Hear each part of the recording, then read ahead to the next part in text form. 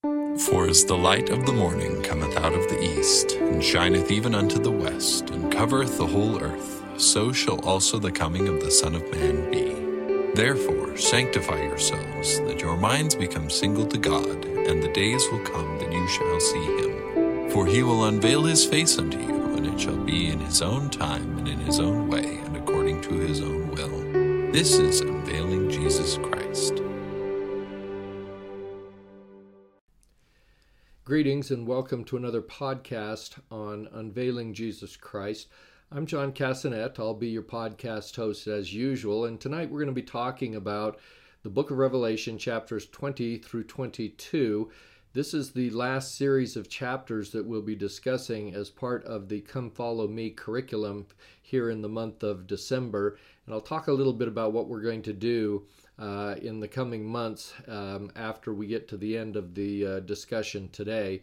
Today I begin very briefly with a mention of verses 1 through 3 in Revelation chapter 20. I actually discussed these verses in the podcast from last week, where we have Satan being bound during the period of the 1,000-year millennium, and this marked the end of spiritual Armageddon. And that's why I discussed it last week, because the first three verses in chapter 20 really should have been attached to and made part of the last verses in chapter 19. So I'm only going to mention them here for the purpose of telling you that I'm not going to be discussing them today. And I didn't want you all to think that I was losing my mind because I didn't cover the first three verses. Now it's well possible that I am losing my mind, but not in this limited sense. So today we're going to move right on to verse number 4 and cover the doctrine of the millennium. Now, the millennium in the book of Revelation garners only a very brief discussion by John the Revelator. In fact, the entire millennium in his discussion is covered in verses 4 through 6.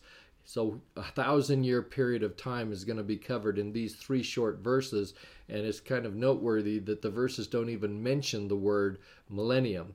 We can just tell from the context of the material that that's what's going on, but the word isn't actually even mentioned in these verses. And frankly, John's primary purpose for discussing the millennium in these three verses is essentially to give the context for his discussion and description of the first resurrection. And so I'll get into that in more detail as we proceed through the discussion today, but I wanted to spend a little bit of time kind of going outside these particular three verses and giving you a little bit more detail about the doctrine and overview of the millennium. It has many different views and interpretations. Many people, as they interpret the meaning of the millennium, spiritualize it into some type of metaphor. It has no specific literal application as far as they are concerned. However, if you are a millenarian, then you would believe in the literal period of Christ's personal reign on the earth after the second coming. This was a belief that was held by the Pharisees who lived at the time of Christ. In other words, they believed not only in a literal resurrection, but in the period of the 1,000-year millennium. And it was a pretty controversial doctrine at that time and much opposed by the sect known as the Sadducees. The church, however, because it is a true doctrine, that is the literal existence of a millennium after the second coming of Jesus Christ, it was part of the accepted doctrine in Christ's ancient church. And so what happens is, because of this particular doctrine, after the crucifixion of Jesus Christ, when the Jews started persecuting the ancient members of the church, it was largely the Sadducees that were most vehement in their persecution of the Christian church, because the church adopted this doctrine of the millennium, and the Sadducees did not believe in either the resurrection or a millennium. And so they were the first to kind of step forward and bring a lot of controversy against the church, whereas the Pharisees, at least in the early stages of Jewish persecution against the church, tended to be more lenient and sided with them because they shared this particular doctrine. Eventually, of course, it didn't really matter, and both Sadducees and Pharisees joined forces to persecute the early church, and the doctrine of the millennium came under attack to the point that by about 200 AD, among the Christian churches that were then in existence, there was diverse views about the millennium among the Christian churches. And so by that period of time, the true doctrine of a millennium had been replaced by the concept of a mystical or spiritual millennium. And this was pretty much the prevailing thought by about the 4th century AD. And some scholars will say, well, this particular change in the doctrine represents the progressiveness of Christianity. But what it really is truly an example of is how the true doctrine of the ancient church was essentially lost during the period of the Great Apostasy that began a couple hundred years before this doctrine finally solidified into this concept of a mystical or metaphorical millennium rather than a literal millennium. Now, by the time we get to the Reformation, starting in the 1500s, the Protestant movement largely brought back the doctrine of a literal millennium. And so today there are many Christian churches that believe in a literal millennium, but there are also many that don't. So there's just a split among Christian religions as to those that believe in a literal millennium and those that believe in a metaphorical, mystical, or spiritual millennium. Now, within the LDS Church, of course, we have the 10th article of faith, which confirms the millenarian doctrine that Christ will reign personally upon the earth among mortals, and the earth will be renewed and receive its paradisiacal glory during this 1,000-year period of the earth's history.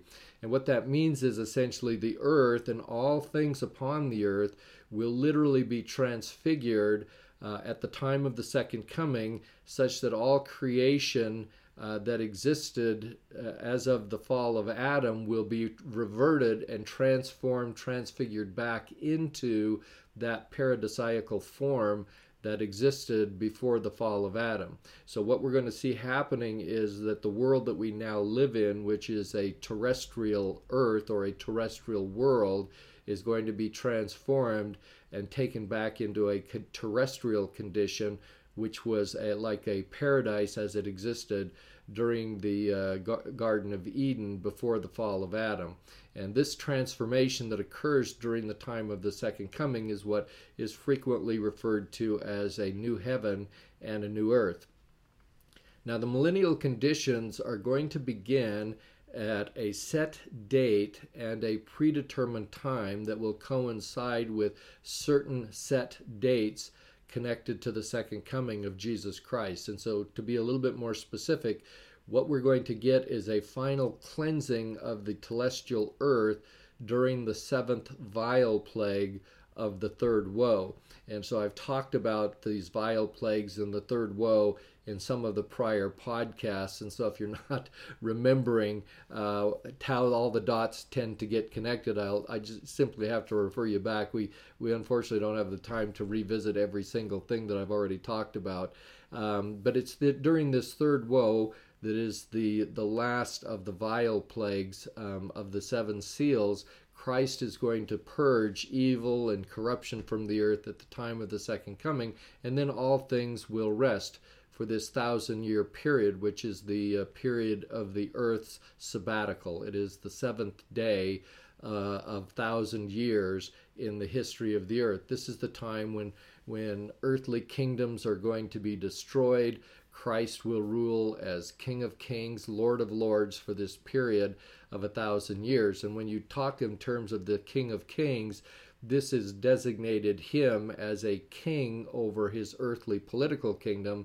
And when we identify him as a Lord of Lords, this designates him as the ecclesiastical head of a spiritual kingdom or an ecclesiastical kingdom. So now both of these kingdoms, his political kingdom and his ecclesiastical kingdom, are going to merge into a single millennial theocracy that we refer to as the Church of the Firstborn.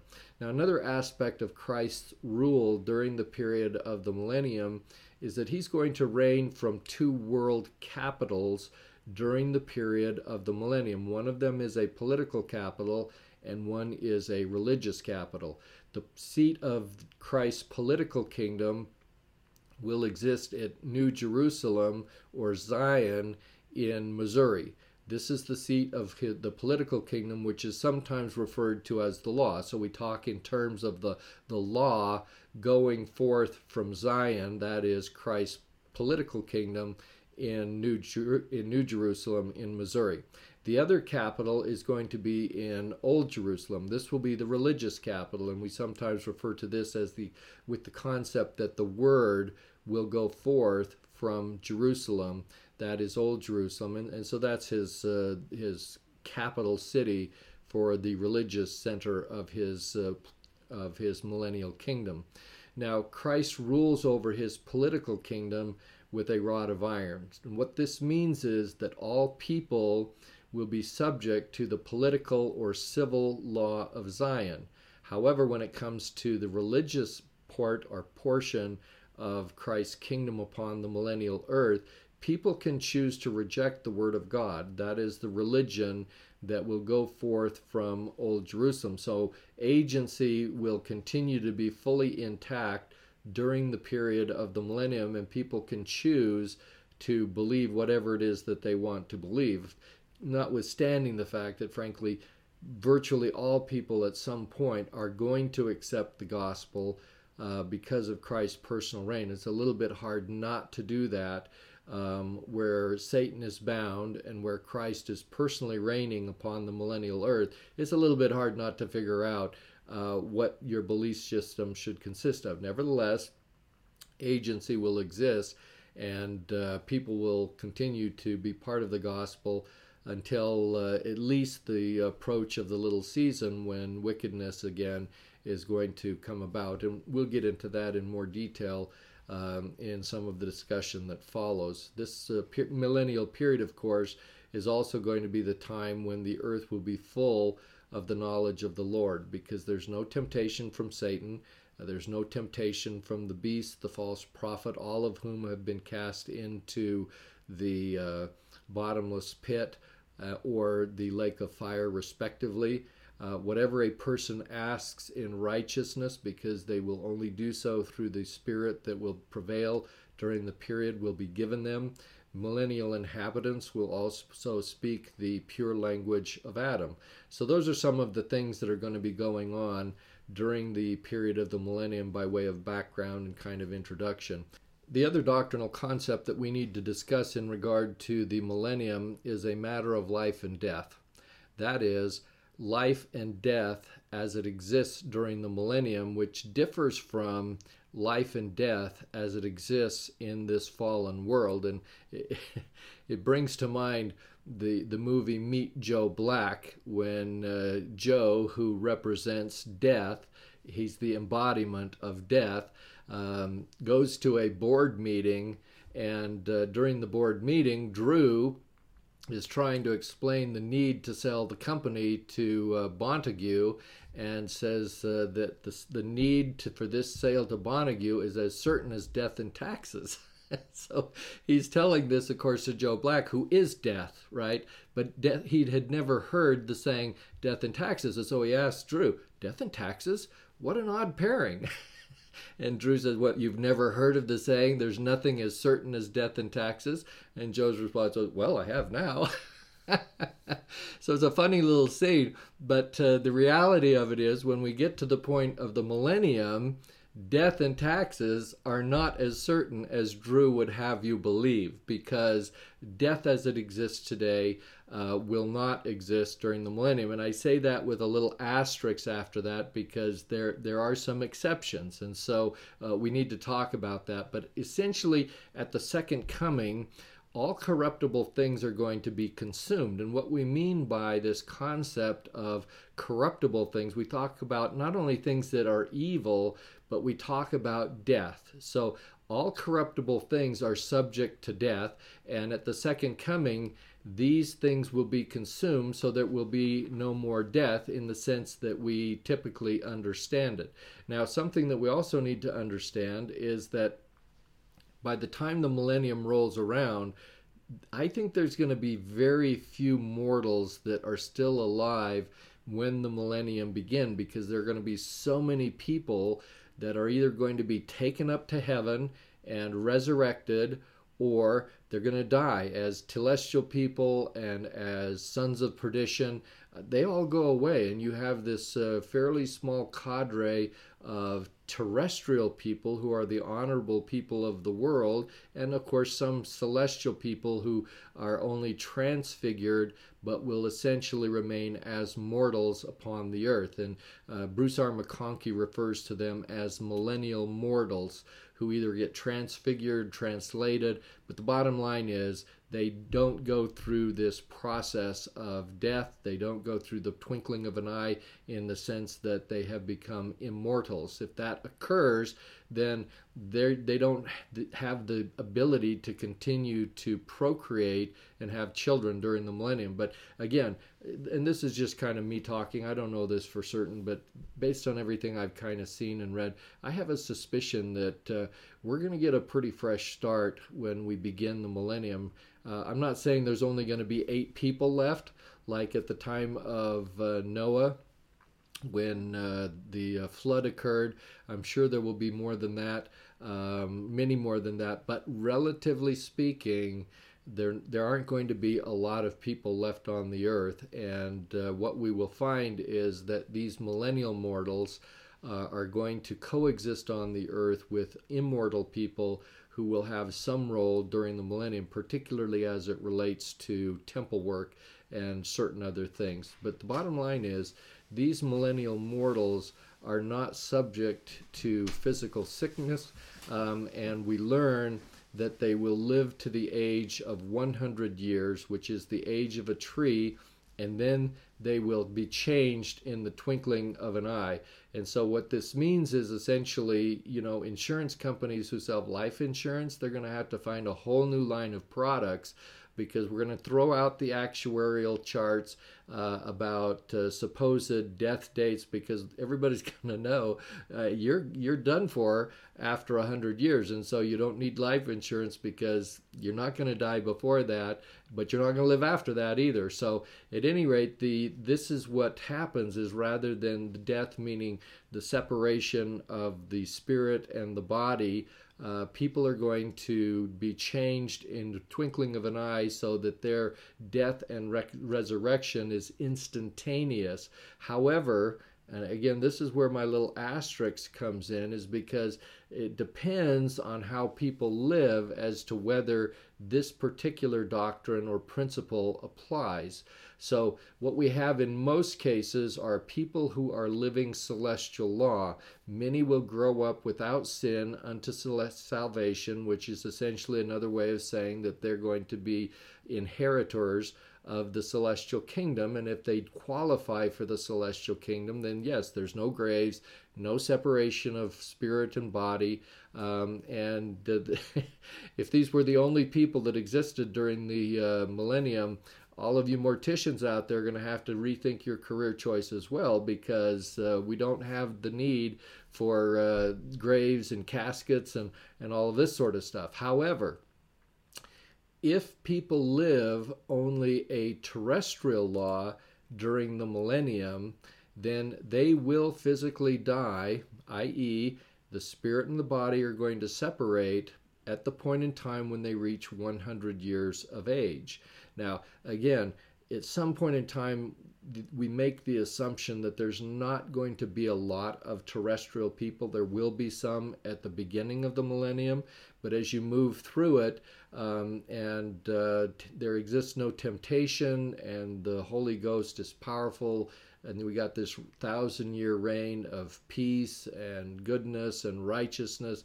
We're not going to have that many terrestrial people. But then as you approach near the end of the millennium, then once again what you're going to find is people are going to fall below the celestial standard of living. And so yes, we will again start to see terrestrial people, and worse, as we approach the end of the millennium. So we can't just assume that everybody during the millennium is celestial. Everyone grows up without sin unto salvation / celestial inheritance, because these other classes and categories of people do and will exist. And so if you don't reach to the level of a celestial authority or celestial worthiness, then they will die. Their bodies will lie in the grave to await the time of the terrestrial resurrection. And Isaiah actually refers to this group of sinners as accursed. So even though they live a terrestrial standard, he considers them to be accursed. Now, a little bit later, when we talk about the short season or the little season that will follow the millennium, the only people left on earth are going to be telestial people and sons of perdition. And in that context, the telestial people that are worse than terrestrial by the standards that apply are going to be called saints, because relatively speaking, telestial people are saints in comparison to the sons of perdition. And in this context, where Isaiah refers to terrestrial people as a curse, that is again relatively speaking in connection and by comparison to those who live celestial on. They're also accursed in the sense that they are damned in their eternal progress because they do not live a celestial standard that qualifies them to inherit a place in the celestial kingdom. Now, just a couple of other things that I wanted to touch on in terms of the conditions of the millennium before we move on to some other topics. We know also that during the millennium, enmity will cease to exist between animals amongst themselves and also between animals and humans. This is the revelations that we describe coming from Isaiah, where he talks about the lion laying down with the lamb, and the animals will start to eat straw. That we won't have any more carnivores, which is real sad to me because I like a good beefsteak. I will never make it through the millennium. If I have to become a vegetarian, I mean, just kill me now. So at any rate, but these are some of the other things. There won't be any wars. The whole earth will be as a holy mountain or a temple. People will build houses. They will prosper by the work of their own hands. The earth will produce food in abundance, and water will be plentiful. So that's some of the other conditions that we can look forward to if we happen to be among those that continue to live during the millennium. Now, let me touch briefly on the concept of temple work during the period of the millennium as well. What we're going to find, as recorded in the 14th chapter of Revelation, there are going to be these 144,000 servants who stand with Christ on Mount Zion.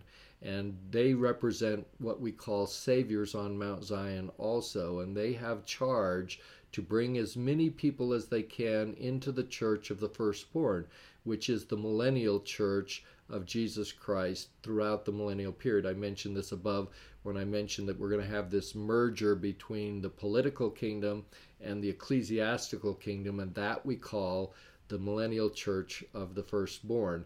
And so it is the charge of these saviors on Mount Zion, these 144,000 servants who qualify people to come into the church of the firstborn. The church of the firstborn consists of exaltation-worthy saints, those who will rule and reign with Jesus Christ on the earth for a period of 1,000 years. We also refer to them as kings and queens, those who are sealed in the temple as husbands and wives in the patriarchal order. Separately, we refer to them as those who are described as having the seal of the living God, as described in Revelation chapter 7. They are those who have their calling and election made sure. All of these groups or classifications of people are those who are members of the church of the firstborn.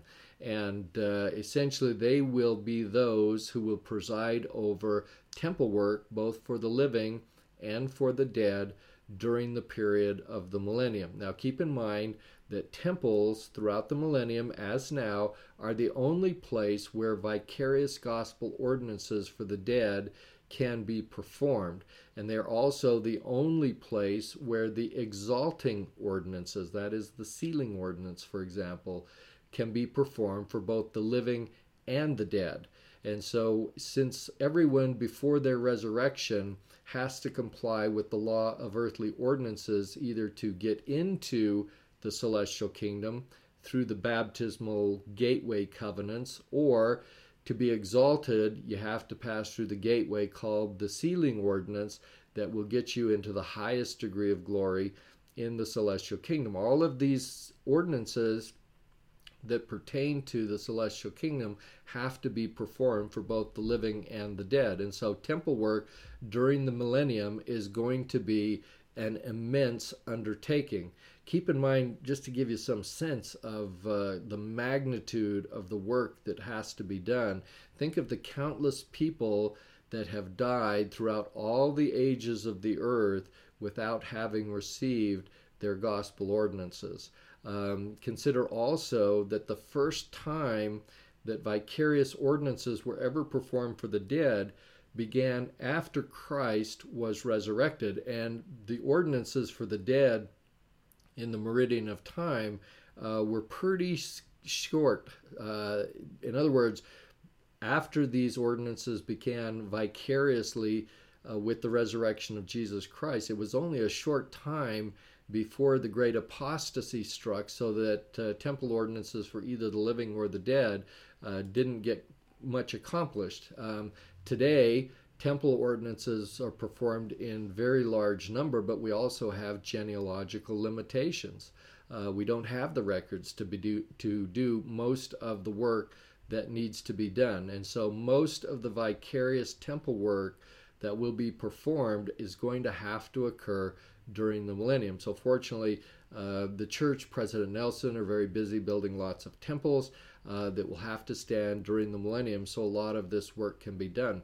Now consider also that during the period of the millennium, when we have no more wars, we have no sickness, everybody lives to the age of 100 years, we're going to have a population explosion. So even though I said we may not start out with a lot of people early in the millennium, relatively speaking, we're going to have a large number of people, and the number is going to grow very quickly. Some people have estimated that more people will live during this 1,000-year period of the millennium than have lived in all of the millennia in ancient history combined.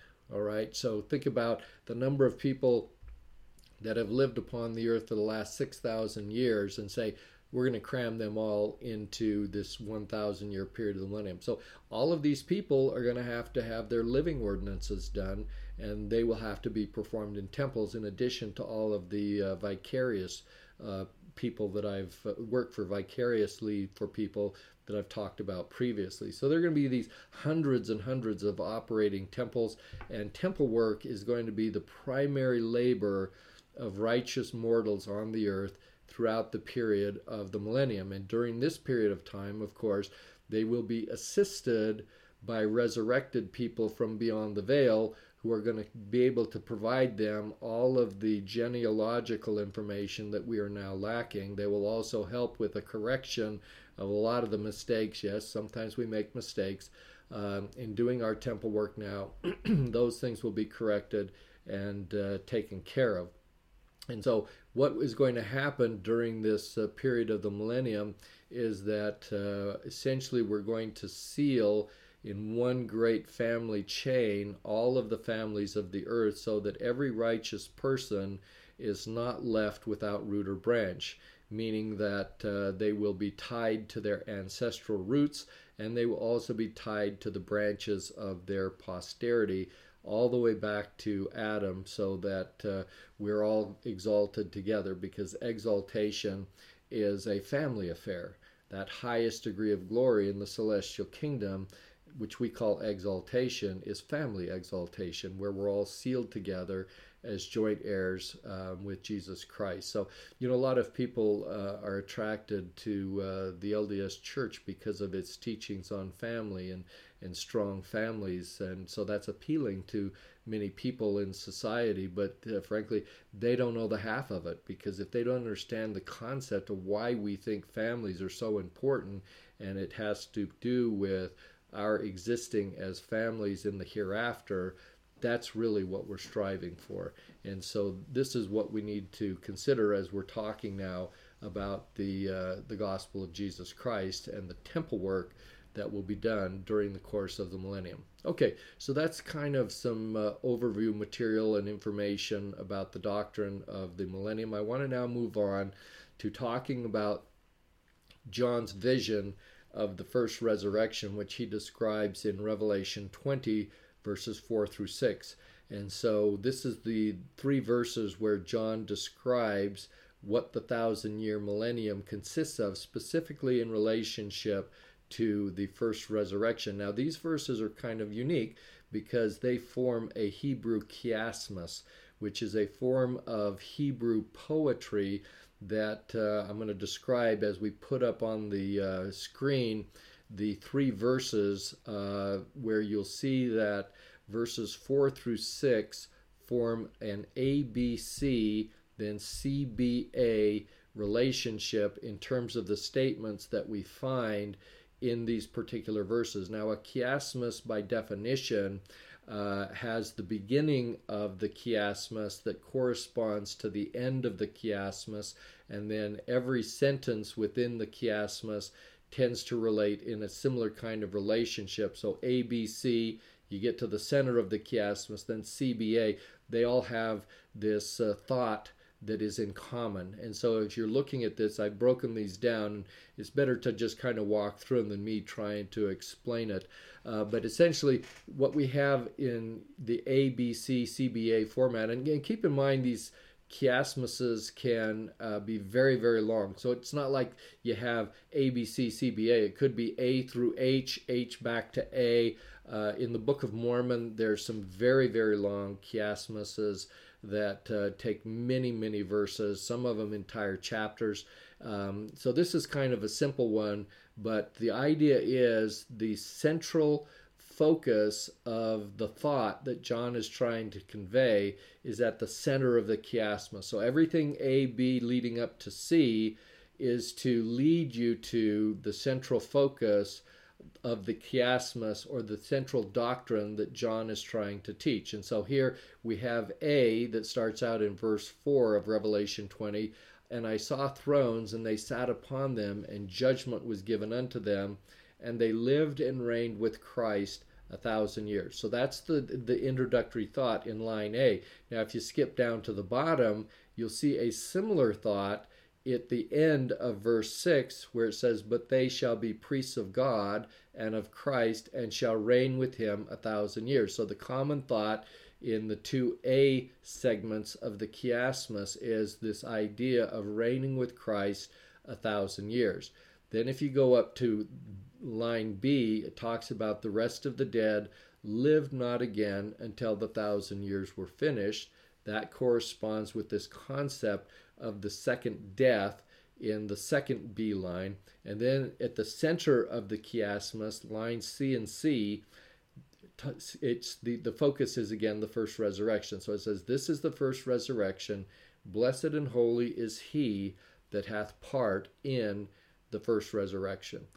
Now that we have some idea about the structure of the chiasmus and the manner in which John presents these concepts of the first resurrection in Revelation 24 through 6, we need to talk a little bit about more specifically what he means when he's talking about the first resurrection, because he essentially is referring to what we would call the morning of the first resurrection. People who qualify for exaltation are those which come forth in the morning of the first resurrection, and they continually will be resurrected throughout the 1,000-year period of the millennium. That's what we learn in verses 4 through 6. But we also learn by implication that this is the morning of the first resurrection for the full 1,000-year period, because it says specifically that these people will rule and reign with Jesus Christ on earth. And so the only people who are going to rule and reign with Jesus Christ during the millennium are those who are exaltation worthy, those who qualify to sit on thrones, to have crowns upon their head, and to rule with him as joint heirs with him in his kingdom.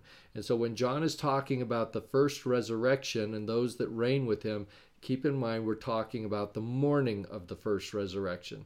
So at this point we need to break things down a little bit and talk a little bit more about what the first resurrection means, because there are actually 4 different groups that will come forth in 4 separate and consecutive stages of the first resurrection. And I think generally speaking, members of the church have a good understanding and appreciation for the fact that the resurrection in general proceeds sequentially or consecutively in descending order or priority based on obedience. So we start out with the celestial, and then we have the terrestrial, we go to the telestial, and finally we end up with sons of perdition who are resurrected to a kingdom without any glory. So that's the descending order in which things occur at the time of the resurrection. But it's important to understand that within the first resurrection itself, there are 4 separate groups that will come forth. And so I want to talk about those now at this point. So we have essentially within the first resurrection, we have time periods designated as the morning, the afternoon, and the evening of the first resurrection. There happen to be 2 different groups that are resurrected during the morning of the first resurrection. The first group consists of exaltation-worthy saints who came forth at the time that Christ was resurrected in the meridian of time. We refer to these as the first fruits. This was one large group of people that will reign with Christ during the millennium, but the time period in which their resurrection occurred was actually in the time of Jesus Christ. And keep in mind that anyone coming forth in the morning of the first resurrection always have the promise that they will come forth to rule and reign with Christ during the millennium. So it doesn't matter if you were resurrected before or at the time of Christ's resurrection, you still qualify as an exaltation-worthy person to rule with him during the millennium. And so this is a recurring theme in John's letters to the 7 churches, for example. Hey, you live, you overcome evil, you overcome Satan, then you're going to be qualified to receive an exaltation-worthy celestial glory in the morning of the first resurrection. So that first group are those who are resurrected with Jesus Christ at the time of his resurrection. Now, at the time we hit the second coming, the morning of the first resurrection is going to resume. It never technically ends. It just kind of goes into this period of abeyance. It is not continuous. The resurrection of exaltation-worthy people is not continuous from the time of Jesus Christ until the second coming. We had a large group of people resurrected with him that lived before he died. Then no one gets resurrected, with only some exceptions. For example, Peter and James and Moroni are noteworthy examples because they had special missions to perform. But generally speaking, people do not continually resurrect to exaltation and the status of exaltation from the time of Christ until the time of the second coming. And so what we get at the time of the second coming is a resumption of the morning of the first resurrection, in which all exaltation-worthy saints who have died since the time of Christ will then be resurrected. And again, this is going to be one large group of people, and this occurs at the end of the second woe. We're now talking about chapter 11 and the resurrection of the 2 witnesses that I've talked about before. I'm talking about at the end of chapter 14 of Revelation, where we had the harvest of exaltation-worthy wheat, if you will, who are exalted just before the start of the third woe. That's when this large group of people is going to be resurrected.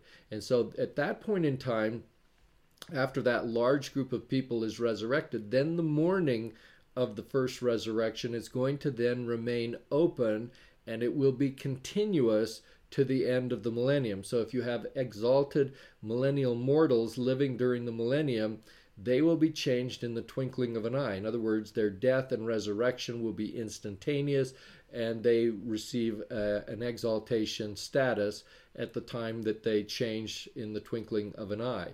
And so essentially, if you stop and think about it, this morning of the first resurrection is going to last for a long time. In fact, it's going to last almost 3,000 years from the time when Christ was initially resurrected in the meridian of time, all for the 2,000 years that we've passed now, for another 1,000 years of the millennium. So 3,000 years is when the morning of the first resurrection is going to continue, and it will include the lost 10 tribes who received their temple ordinances sometime after the second coming, and essentially all of the temple work that we're doing as people receive their ordinances, if they're otherwise celestial worthy, they will then be qualified to receive their celestial glory and as exalted people. And we have to comply with the law of earthly ordinances and make sure that those get performed before these people are resurrected. So essentially that's the two phases of the morning of the first resurrection. That group that rises with Christ, and then a big group that rises at the time of the second coming, and then continuously through the end of the millennium until every single exaltation worthy person who qualifies for that highest degree of glory in the celestial kingdom has been resurrected by the end of the millennium. Now, another aspect of the resurrection, the celestial resurrection, is going to be the afternoon of the first resurrection. The afternoon of the first resurrection is a concept that is probably not real familiar to a lot of people, because it consists of celestial worthy saints who are entitled to celestial kingdom but not exaltation. Okay, so we have to distinguish between those who are exaltation worthy, who come forth in the morning, and those who are celestial worthy but not exaltation worthy, but do qualify for the celestial kingdom. We have to have a time for them to come forth. And the time in which they will come forth is the afternoon of the first resurrection, that will be shortly after the start of the millennium. So it will be after the second coming and after the start of the millennium. You will have these celestial worthy people who will rise in the resurrection. These are the unexalted ministering servants known as the General Assembly. They do not reign with Christ during the millennium, because even though they've been resurrected, they do not qualify for exaltation. They do not qualify for thrones, principalities, dominions, high and low, left and right, okay?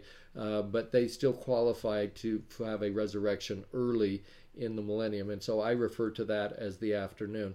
And I'm telling you right now, this is a concept that is not well understood within the church generally. It's a concept that I will discuss in more detail when I get to my more detailed discussion of the resurrection at a future time. And I'll talk about that at the end of this particular podcast. But just keep in mind, I'm giving you a concept, a doctrinal, and you're going to kind of have to take it on faith that this is the way it is and must be necessarily, but I'm going to fill in the blanks later on. So the next or fourth group of people that come forth during the first resurrection are those that come forth in the evening. These are the people that are referred to by John in Revelation 25 as the rest of the dead, who come not forth until the end of the first resurrection. And so that's one of the things that he talks about in Revelation 25 when he said, "But the rest of the dead live not again until the 1,000 years were finished." In that statement in Revelation 25, he is referring to those who come forth in the terrestrial resurrection. And there's some confusion about that. People who don't understand what that means, they think, oh, the people who come forth at the end of the millennium are telestial people. And that's not right. And I'll explain why that is in just a moment. But just understand the concept to begin with. that the rest of the dead are those terrestrial worthy people who enter the terrestrial kingdom when they get resurrected. This is also a resurrection that occurs in one large group. So all the terrestrial people in one big group at the end of the millennium are going to be resurrected, and they will be resurrected after all celestial people have been resurrected, including those that come forth in the morning of the first resurrection and those that come forth in the afternoon of the first resurrection. The law of obedience dictates this. So this idea that we have to wait for the terrestrial people to come forth is not dictated just because it seems like a good idea and it kind of has some sense of order to it. The law of obedience dictates it, because you can't have a terrestrial person being resurrected ahead of a celestial, because that would not be just. It would not be consistent or in harmony with the law of obedience. All right. And so there are those who say that the terrestrial resurrection begins at the start of the millennium. And as I pointed out, that's not consistent with what John says. And let me just put that particular verse up on the screen again in Revelation 20:5, where it says, "But the rest of the dead lived not again until the 1,000 years were finished. This is the first resurrection." Close quote. Now, what's important about this verse is it says, "This is the first resurrection." And again, he's here referring to the rest of the dead who live not again until the 1,000 years were finished. If that's part of the first resurrection, it cannot be the telestial resurrection, because the telestial resurrection is part of the second resurrection that comes after we have the terrestrial people. So by definition, and what John is telling us here, is the rest of the dead that come forth at the end of the 1,000 years, they are still part of the first resurrection, which means that it can only be the terrestrial people that fall into that categories. And so if it were to be otherwise, let me just kind of give you a couple concepts of why it would be inconsistent to think that terrestrial people would come forth at the start of the millennium. If that was the manner in which this would proceed, then that contradicts this well-established doctrine that the resurrection occurs in descending order and is not concurrent,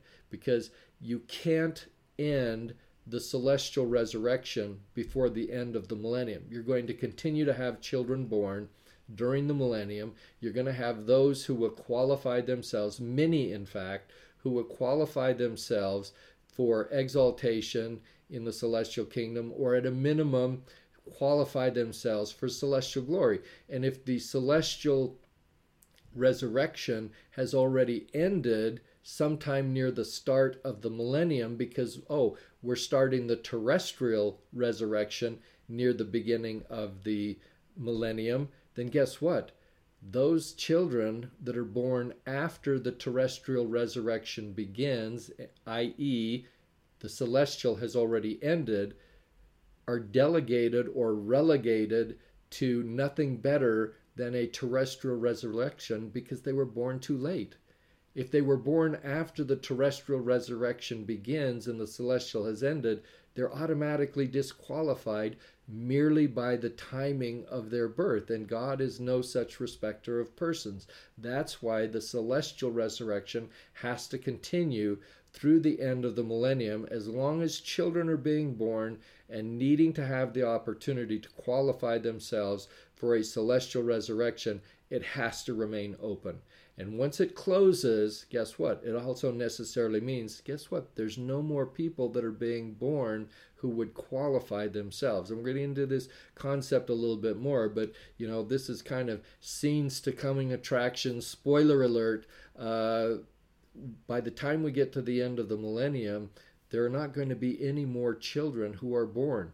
The earth will have fulfilled the measure of its creation. Everybody who was established and dedicated to come down to this earth and appointed for a time and dwelling upon this earth will have come to this earth, and so we will have reached the end of that stage of this earth's creation. Now, another thing that's important to understand is not just the timing principles, the order of resurrection is governed by the law of obedience. You remember in the 130th section, verses 18 and 19, it tells us, whatever principle of intelligence we attain unto in this life, it will rise with us in the resurrection. And if a person gains more knowledge and intelligence through his diligence and obedience than another, he has so much the advantage in the world to come.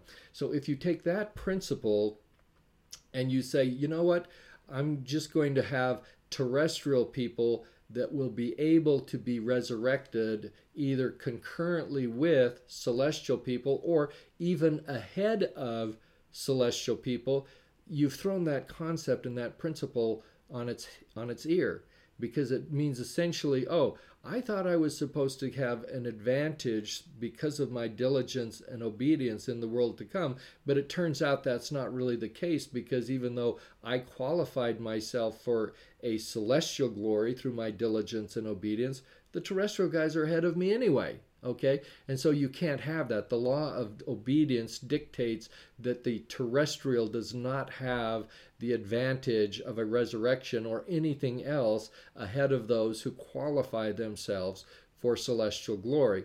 It's the old concept of the law of the harvest. You have to reap whatever you sow. And if you only sow seeds of terrestrial glory, guess what? You're not going to be able to leapfrog yourself ahead of those who have sown celestial glory as part of their life. This is otherwise known as the law of cause and effect. That's kind of the scientific version of what we call in the gospel the law of the harvest. So in the scientific version of cause and effect, we know that whenever you have two causes that are identical, you will always have the exact same effect. And I say this except for if you're going through your college chemistry courses and you're in a lab performing experiments that you've been shown how to do by your college professor, you get all kinds of results. But fear not, it's not because the law of cause and effect has been thrown out the window. It's always invariably because these freshman chemistry students are screwing up the experiments, and so you don't get the same outcome even though you're expecting it, thinking I did everything exactly the same, and it turns out you didn't. So at any rate, the law of cause and effect is an immutable scientific doctrine. You always get the same effect from identical causes, just as the law of harvest. You reap what you sow. You don't get to leapfrog ahead if you don't qualify for celestial glory. You're going to be stuck waiting to the end of the millennium for your terrestrial resurrection. All right. So moving on just a little bit to this concept of what these resurrected bodies consist of, you need to understand that, and this is true regardless of the stage of resurrection in which a person comes forth, resurrected bodies in every stage will be perfect in their form. Any physical deformities, degradations at death will be eliminated. So if you had someone who had a congenital birth defect in their physical body, that's going to be cured during the resurrection. If you have injuries to bodies, people who lose a limb or whatever else might be the cause, just these mutilation of body, everything comes back to its perfect form, and not one hair of the head shall be lost. All of those things are taken care of in the resurrection. Similarly, children that die before their bodies mature will then resurrect with the same size body. So we're going to have a bunch of resurrected infants, young children, and what happens is during the resurrection, at the time that they're resurrected in their immature physical form, those bodies will grow as resurrected bodies to the stature and size of a mature spirit. And there will be those who are their natural or perhaps adoptive parents who are going to rear these resurrected children to maturity. Now, these resurrected children will have their calling and election made sure. They're not going to be subject to temptation as their glorified bodies grow and mature physically. So that's something a little bit just in terms of the nature of physical bodies that have been resurrected. Now, let me also share with you kind of an overview of the first resurrection and the last resurrection. So everything that I've kind of talked about up to this point and these 4 stages of resurrection, those are all 4 stages that exist within the first resurrection. But there are 2 major divisions within the resurrection of the human family. We refer to the first resurrection as first resurrection, but it's also called the resurrection of the just. It is the resurrection in which both celestial and terrestrial worthy people come forth. It is the resurrection that began with Christ in the meridian of time, and it will not be complete until the end of the millennium, some 3,000 years later. This entire period of time is devoted to the first resurrection, and the vast majority of it, except right at the end of the millennium, all of it is devoted to the celestial resurrection. That includes both the morning of the first resurrection, as I've discussed it, and the afternoon of the first resurrection, as I've discussed it. So just keep in mind, these 2 get grouped together, but the reality of it is most of the time is devoted to celestial resurrection, with the terrestrial coming at the very end in what we call the evening of the first resurrection. Now, some people call it the afternoon of the first resurrection because they don't distinguish between the resurrection of exaltation worthy people in the morning from people who are celestial worthy but not exaltation worthy, who come forth in the afternoon. So when we finally get to the end of the millennium, when we're completed with the first resurrection, there will be no celestial people living upon the earth as mortals, or millennial mortals, as Bruce R. McConkie refers to them, and there will be no terrestrial mortals living on the earth, because all will have been resurrected. And this is the point in time when we're ready to kind of move into what is known as the little season that John describes in Revelation 20, verses 7 through 10. And what you need to understand is that as we go into the little season of wickedness, the only people that are going to be left upon the earth going into that phase of the earth's existence are going to be telestial people, or telestial worthy people, and sons of perdition. They're the ones that are going to participate in this battle that will occur during the little season. This also then leads into the second great phase of the resurrection of the human family, and that's called the last resurrection. Sometimes it's referred to as the second resurrection to coincide with the first resurrection, but unlike the first resurrection that is specifically denominated as such in the scriptures, the word second resurrection does not appear in scripture, but it's a well-accepted description to describe the resurrection of the unjust. So last resurrection, second resurrection, resurrection of the unjust, they're all the same thing, describe exactly the same thing, which is essentially the resurrection of telestial worthy people and sons of perdition. The telestial people will rise in the morning of the second resurrection. Sons of perdition rise last in the afternoon of the second resurrection.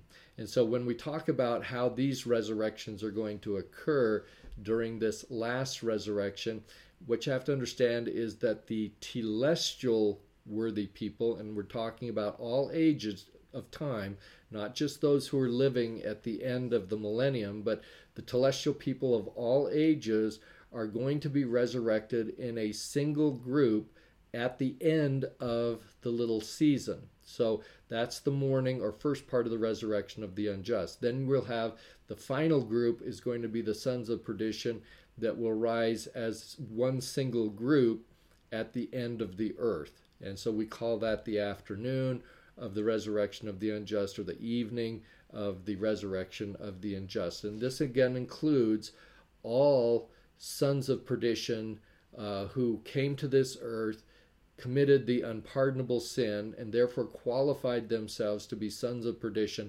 They all get resurrected in a single large group that then gets judged by Jesus Christ in Revelation chapter 20, verses 12 through 14, which I will cover momentarily. But before we get there, let's talk a little bit about what the little season is that occurs after the resurrection of the just is complete. In other words, after we resurrect all celestial worthy people, all terrestrial worthy people, we get rid of them. And you can see the pattern here already beginning. You can see the pattern that at the time of the second coming, we got rid of all of the telestial people, we got rid of all of the mortal sons of perdition, and the only people left during the millennium were those who lived either a terrestrial condition or a celestial condition. Now, as we move into the little season of wickedness that comes at the end of the millennium, now we're going to take up all of the celestial people in the resurrection. We're going to take up all the terrestrial people in the resurrection, leaving only the telestial people and sons of perdition. And it's exactly opposite, right? They're antithetical. They're symmetrical, but mere opposites of the other. Okay, and so one of the things to take into consideration that has a lot of questions asked about it is how long does the little season last? And there's no specific duration ever given in the scriptures, but some people say that the little season could last as much as another 1,000 years, so that the earth's temporal existence was 8,000 years in all. Now, the people who kind of take this position are pretty notable people within the church. They include people like Joseph Fielding Smith and Bruce R. McConkie. And so I'm hesitant to disagree with these scriptorians and these powerhouses. I have the greatest of respect for them, but I don't agree with them on this particular concept of saying that the little season would last for another 1,000 years. And let me explain, first of all, what rationale they use to get themselves there. So the reason why they tend to think, and they're expressing their opinion, they're not expressing it as a matter of doctrine, and so I get that. And so we have this difference of opinion here. But essentially, the logic behind their thinking is that Jesus Christ was born in the meridian of time, which means the midpoint of time. And we know that he was born 4,000 years after the fall of Adam. And so if he's being born at the midpoint, then you need another 4,000 years after his mortal ministry and the time of his birth in order for that truly to be a midpoint. And so I get that and I appreciate that. But by the same token, you could also say, well, what if we recognize that there are these 7 kingdoms, and then there is an 8th kingdom after the 7th kingdom. This is what's described in Revelation chapter 17, verses 10 and 11, where it talks about these 7 kingdoms and then an 8th kingdom that comes for the little season. Well, it's not saying that has to be 1,000 years. It's just saying we had 4 periods and kingdoms that existed before the coming of Christ, and we have 4 after. It's not a numerical meridian of time in terms of years, but in the nature of kingdoms and things of this nature.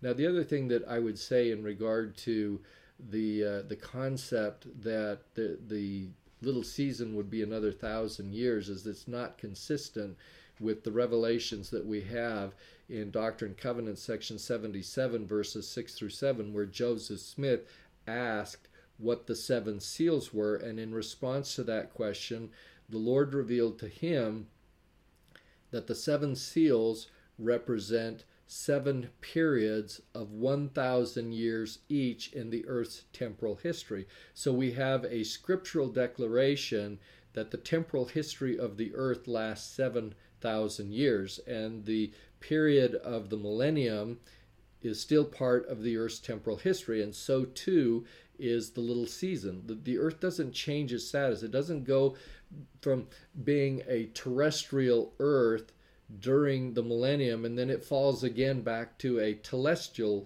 world. We know that in the course of the earth's history it goes from the terrestrial Garden of Eden to the telestial world, then at the second coming back to terrestrial, and by the end of the earth it goes on to become a celestial world. But we don't go backwards, and so temporal history or time does not stop with the little season, and therefore you can't assume that the little season is going to add on another 1,000 years of temporal history, because it's inconsistent with what is stated in Doctrine and Covenants, section 77, verses 6 through 7. You get some other people, because they're trying to analyze this and say that there's this, that Jesus Christ's birth fits squarely with the meridian of time in a temporal sense. They'll say, well, the little season is going to be a relatively brief period, but followed by a long period of time until the celestial or final judgment. And that too is highly unlikely, because when you get the final celestialization of the earth at the end of the little season, you're suggesting that it's just going to kind of sit around and not do anything for a while. We'll just let it sit there so we can qualify for this concept that Christ, in a temporal sense, came in the meridian of time. And there's no apparent reason to delay the resurrection of the earth after it dies at the end of the little season. And it just kind of reminds me a little bit of one of the Bourne movies. I think it was the Bourne Ultimatum or something. I think it was the third in the series, and who hasn't seen these? But it's the one where they're trying to, of course, they're always trying to track down Jason Bourne. They think he's a bad guy. And Nicky Parsons, who was kind of supposedly taking care of him in the earlier versions of the movies, they're over in Germany. And Jason Bourne, suddenly his passport pops up on the grid. And they're all trying to figure out, why did he just show up? What's going on with Jason Bourne? And somebody makes the comment, well, maybe it's just random. Maybe it's just kind of coincidental. And Nicky Parsons, who knew Jason and knew the whole Treadstone thing and how it works, says they don't do random. And so everybody's looking at him, at her, and they don't do random, right? Nothing they do is an uncalculated move. Everything has a reason. Everything has a purpose, and it is dictated by whatever their strategy is at the particular time. Well, when I think about this concept that Jason Bourne and the other members of Treadstone don't do random, well, neither does the Lord. The Lord doesn't do random. And when the purpose of the earth was fulfilled at the end of the little season, it was dictated according to law, the law of obedience, the order that exists in heaven. It just doesn't sit there and kind of hang out for no particular reason. And so once the earth fulfilled the measure of its creation at the end of the little season, we're going to talk a little bit more about that, but once it accomplishes that, we're ready to move on. We don't just kind of hang around and do random, okay? And so that's why I tend to think that the little season is not a lengthy period that I'm going to explain, and nor does it just kind of linger until we finally hit this 8,000-year mark so that we can say that Christ was born temporally in the meridian of time. My conclusion is that the little season will last substantially less than 100 years. And there's a reason for that. I have a method to my madness, all right?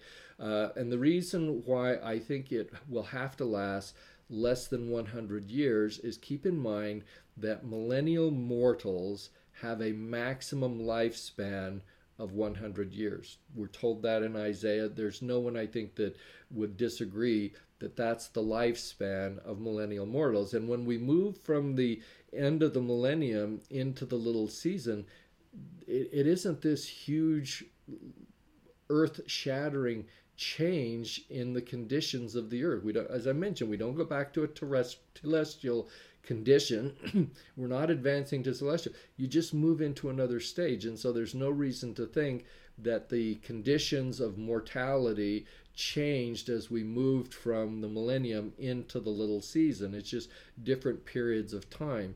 And it kind of comes back to this concept I told you a little bit ago. Life insurance companies, they're always going to know when people die. We throw the actuarial charts out the window.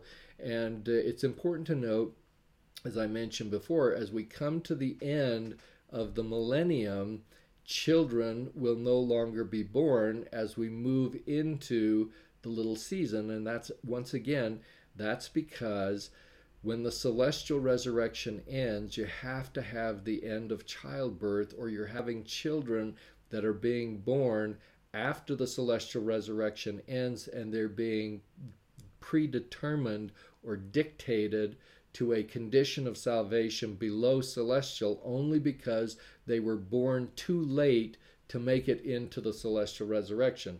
So those things all go kind of hand in hand, that we're going to get the end of childbirth as we reach the end of the millennium. And if their lifespans are only 100 years, well, guess what? From that, we have to automatically deduce that the little season can last no more than 100 years, because come 100 years after that last child is born, everybody's going to die of natural causes. Now, that's not going to happen, because there's just going to be this ugly war called Gog and Magog, or the Battle of the Great God. Those are synonymous terms, and they're going to be killing each other. So it's not like there's going to be a lot of just natural deaths occurring during the little season, because people are going to be killing each other. All right, but the bottom line is that gives us the outside limit as to how long the little season can last, because childbirth will not be continuing. We're going to have reached the fixed number of children appointed to live on this earth by the time the end of the millennium comes. And so when the last child is born on this earth, it has to be sometime well before the celestial resurrection is complete. And I say well before the end of the celestial resurrection, because you have to give these last children of the millennium time to be born, to grow up, to mature, to have time to accept the gospel. They have to become accountable to be baptized at the age of 8. Their physical bodies have to mature to the stature of their spirit.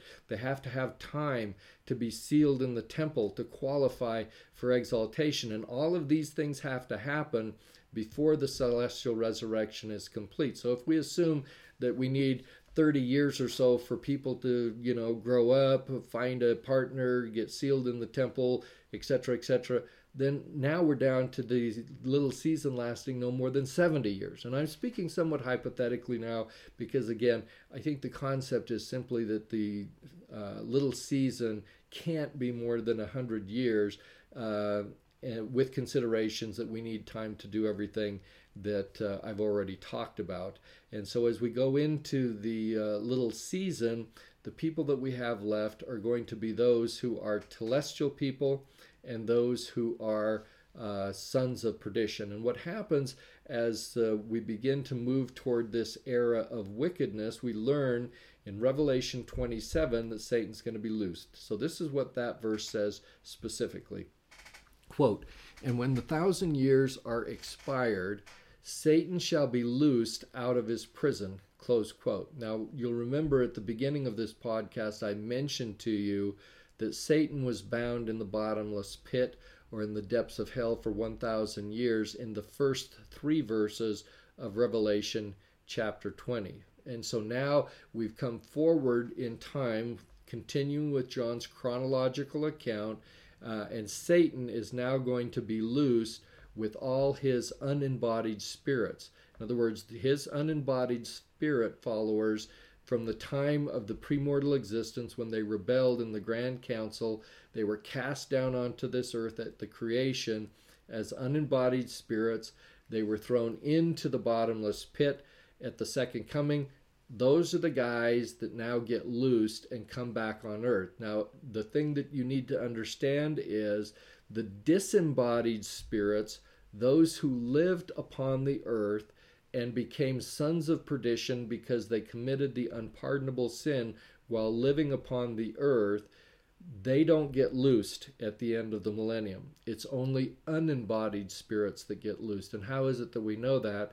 We know that because the disembodied spirits, those who followed Cain or Judas Iscariot as the beast or the false prophet, those we learn were cast alive into the lake of fire, which is a permanent condition during the third woe, and that's in Revelation 19:20.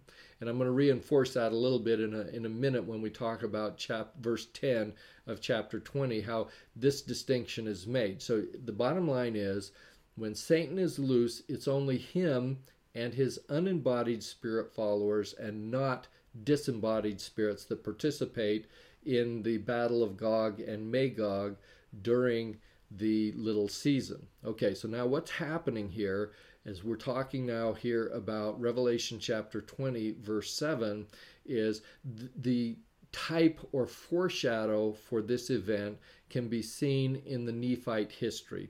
And so we know that after Jesus Christ appeared to the Nephites, they had about a 200-year period of what we sometimes refer to as the mini millennium. But after about 200 years, they started to slowly go back to their old ways. They started to rebel until they got to the point where they were so wicked that they were destroyed. And so that's the kind of foreshadow that we're talking about. So if you want to know how we went from this millennial condition of peace and righteousness and goodness, and Satan is bound and now he's not bound, and entering into the little season, just go back and read the chapters that talk about the Nephite apostasy, and you're going to have a pretty good picture. And so what we have going on when Satan gets loosed here in verse 7 is Michael is going to use his keys to loose Satan from the bottomless pit in the same way that he used keys to bind Satan at the beginning of the millennium. And when Satan gets loosed in verse 7, he's going to basically start to muster his armies for the battle of Gog and Magog, where he and his unembodied spirits will fight against Michael and the heavenly hosts. And the battle is going to be for the terrestrial worthy people and seeing how many of them we can save. And so the dividing line is you've got all of these wicked people at the end of the millennium.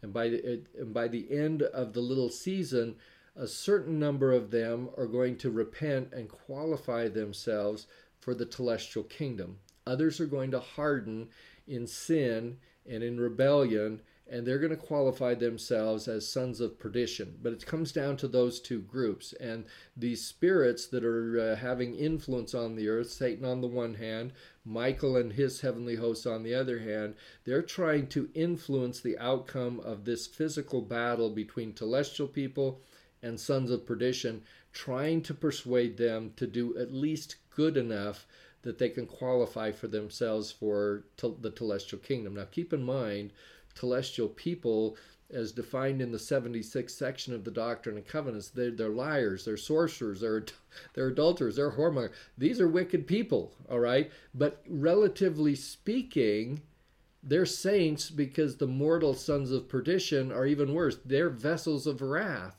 And they openly rebel and apostatize from Christ's millennial church, the church of the firstborn. And so because of these conditions, you have to stop and think, if those are the only people on earth, it's going to be a really bad place. They're so evil that Satan will have his greatest power ever on earth just because of the nature of the people on earth who are willing to listen to him and to be influenced by him. But this is the nature of Satan's eighth worldly kingdom of 7, as described in Revelation chapter 17, verses 10 and 11. So what we find as we're here in the little season, we have spiritual conditions that are exactly opposite from those that we find during the millennium. So during the millennium, we had Satan bound, and we had only celestial and terrestrial people living on the earth. Children grow up without sin unto salvation, and it's a pretty cool place to live. We get to the little season, however. Now Satan is loosed, and the only people on earth are the celestial people, sons of perdition, and it's just a wicked, wicked place. Let me again put up Revelation 20, verse 7, where it says, quote, "And when the 1,000 years are expired, Satan shall be loosed out of his prison." And where it says Satan shall be loosed, what it really means is Satan must be loosed to fulfill the purposes of God. And during this time, Satan is going to have great power because God allows it, and because wicked people choose to allow it in their lives. But the reason for the little season is because this is a time of final testing when mortals that are then on the earth are going to qualify to inherit the celestial kingdom. And if they don't qualify for that, they're going to be relegated to outer darkness as sons of perdition. And so a lot of times when we think about the work and glory of God to bring to pass the immortality and eternal life of man, we have in our minds this concept of getting people into the celestial kingdom.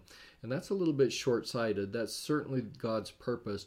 But his purpose doesn't end with saving his children in the celestial kingdom. It doesn't end with saving his children in the terrestrial kingdom. It really only ends with his purpose to also save as many of his children in the celestial kingdom if they cannot otherwise qualify themselves for terrestrial glory or for celestial glory. And so that's what's happening here in the little season, is he's trying to give his remaining children, and some of them are going to be among the worst of the worst, but trying to save as many of them as he can by having them repent, because they suffer the wrath of God on earth as described in Doctrine and Covenants section 76, 104. That's the time period in which this verse describes them suffering on earth so that they can qualify for celestial glory. And those that refuse to repent and willfully rebel to the end of the little season, they are those who will then qualify themselves to go into outer darkness as sons of perdition. Okay, so now let's take a look at Revelation chapter 20, verse 8. It says, quote, "And shall go out to deceive the nations which are in the four quarters of the earth, Gog and Magog, to gather them to battle, the number of whom is as the sand of the sea." And so once again, what we're talking about here is Satan and his unembodied spirits who are loosed after 1,000 years, going out to deceive the nations which are in the four quarters of the earth, meaning whatever people are still on earth, and that consists of celestial people and various sons of perdition. The idea of the four corners or quarters of the earth are those who are all people in all corners of the earth, and they're trying to basically pull from one side to the other side. And as I mentioned before, the wickedness that is going to be exhibited as we go into the little season is analogous to the rebellious Nephites after the 200-year period of their mini millennium. And so talking about this concept of Gog and Magog and who that is or what that is, these are basically symbolic names that are given to the warring people and nations during the little season. They symbolize the rebellious mortal sons of perdition. So if we're talking about Gog and Magog, or the armies of Gog and Magog, those are the mortal sons of perdition being influenced by Satan and his unembodied spirit sons of perdition. The same names appear in rabbinical writings and other ancient literature, and essentially the names are an allusion to an unknown wicked leader of the nations in antiquity. We find the same names appearing in the book of Ezekiel. So essentially, John is using the names of Gog and Magog as an allusion to the past, and they represent types of wicked people in the little season. And we just don't have enough of the history of Gog and Magog in the Old Testament to give us more definition of who they are, but we can feel reasonably confident that they are the foreshadow for the wicked people during the little season. Now, one other thing I just want to make note of is that we talk about the number of mortal participants in this battle of Gog and Magog, and the number is going to be as great as the proverbial sand of the sea. And so what you have to understand is that Satan and his unembodied spirits are going to use deception to incite mortal armies to wage this violent war, and every man's sword is going to be against his brother. And this is all kind of foreshadowed by the genocidal battles of the Jaredites and the Nephites. But when we talk about this number, the sand of the sea, when we have the number of Nephites, remember that when they were gathered to fight that final battle at Cumorah, in 385 AD. You remember how the Book of Mormon kind of lists them, and this general with his 10,000 was dead, and this general with his 10,000 was dead. And so you get these hundreds of thousands of people that die during these final battles at Cumorah. They pale in comparison to the number of telestial worthy people and sons of perdition that are going to die here at the end of the earth during the little season, because the number of them are so numerous that they're like the sand of the sea. And so that gives you some sense of the total number of people that will live during the millennium itself. I already mentioned that it's a really large number, but this again kind of gives you some idea as to just how large it's going to be. So let's now go to Revelation chapter 20, verse 9, which states as follows, quote, "And they went up on the breadth of the earth, and compassed the camp of the saints about, and the beloved city, and fire came down from God out of heaven, and devoured them." Close quote. Now, just to give you a little bit more details of what's going on here, some of which comes from the book of Ezekiel in chapter 38, we're talking here about the Battle of Gog and Magog that comes after the millennium. It's also known as the Battle of the Great God, and that's because God is completely in control of the outcome. It is both a physical battle between mortal combatants and a spiritual battle between Satan and his unbodied host and Michael and his heavenly host. And so these two battles are going to extend over the entire breadth of the earth, and it's going to be a two-sided conflict in which there will be no middle ground. And by the end of the battle, what we're going to find is we're going to have this camp of the saints, and that's referred to again specifically in verse 9.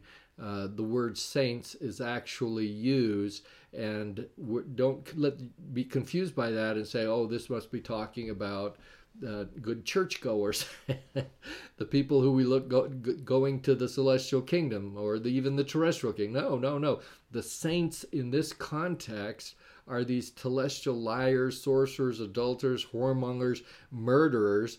And you ask yourself the question, well, why do we possibly call them saints? And the reason is because relatively speaking, when compared to the sons of perdition, they are saints, all right? And as they suffer God's wrath on earth, they will begin to recognize and confess Jesus as the Christ, will submit to God's will, and thus qualify themselves for telestial glory, in which they will receive a kingdom of glory. And so they are saints in the sense that ultimately, through their resurrection, they will achieve glory in the telestial kingdom.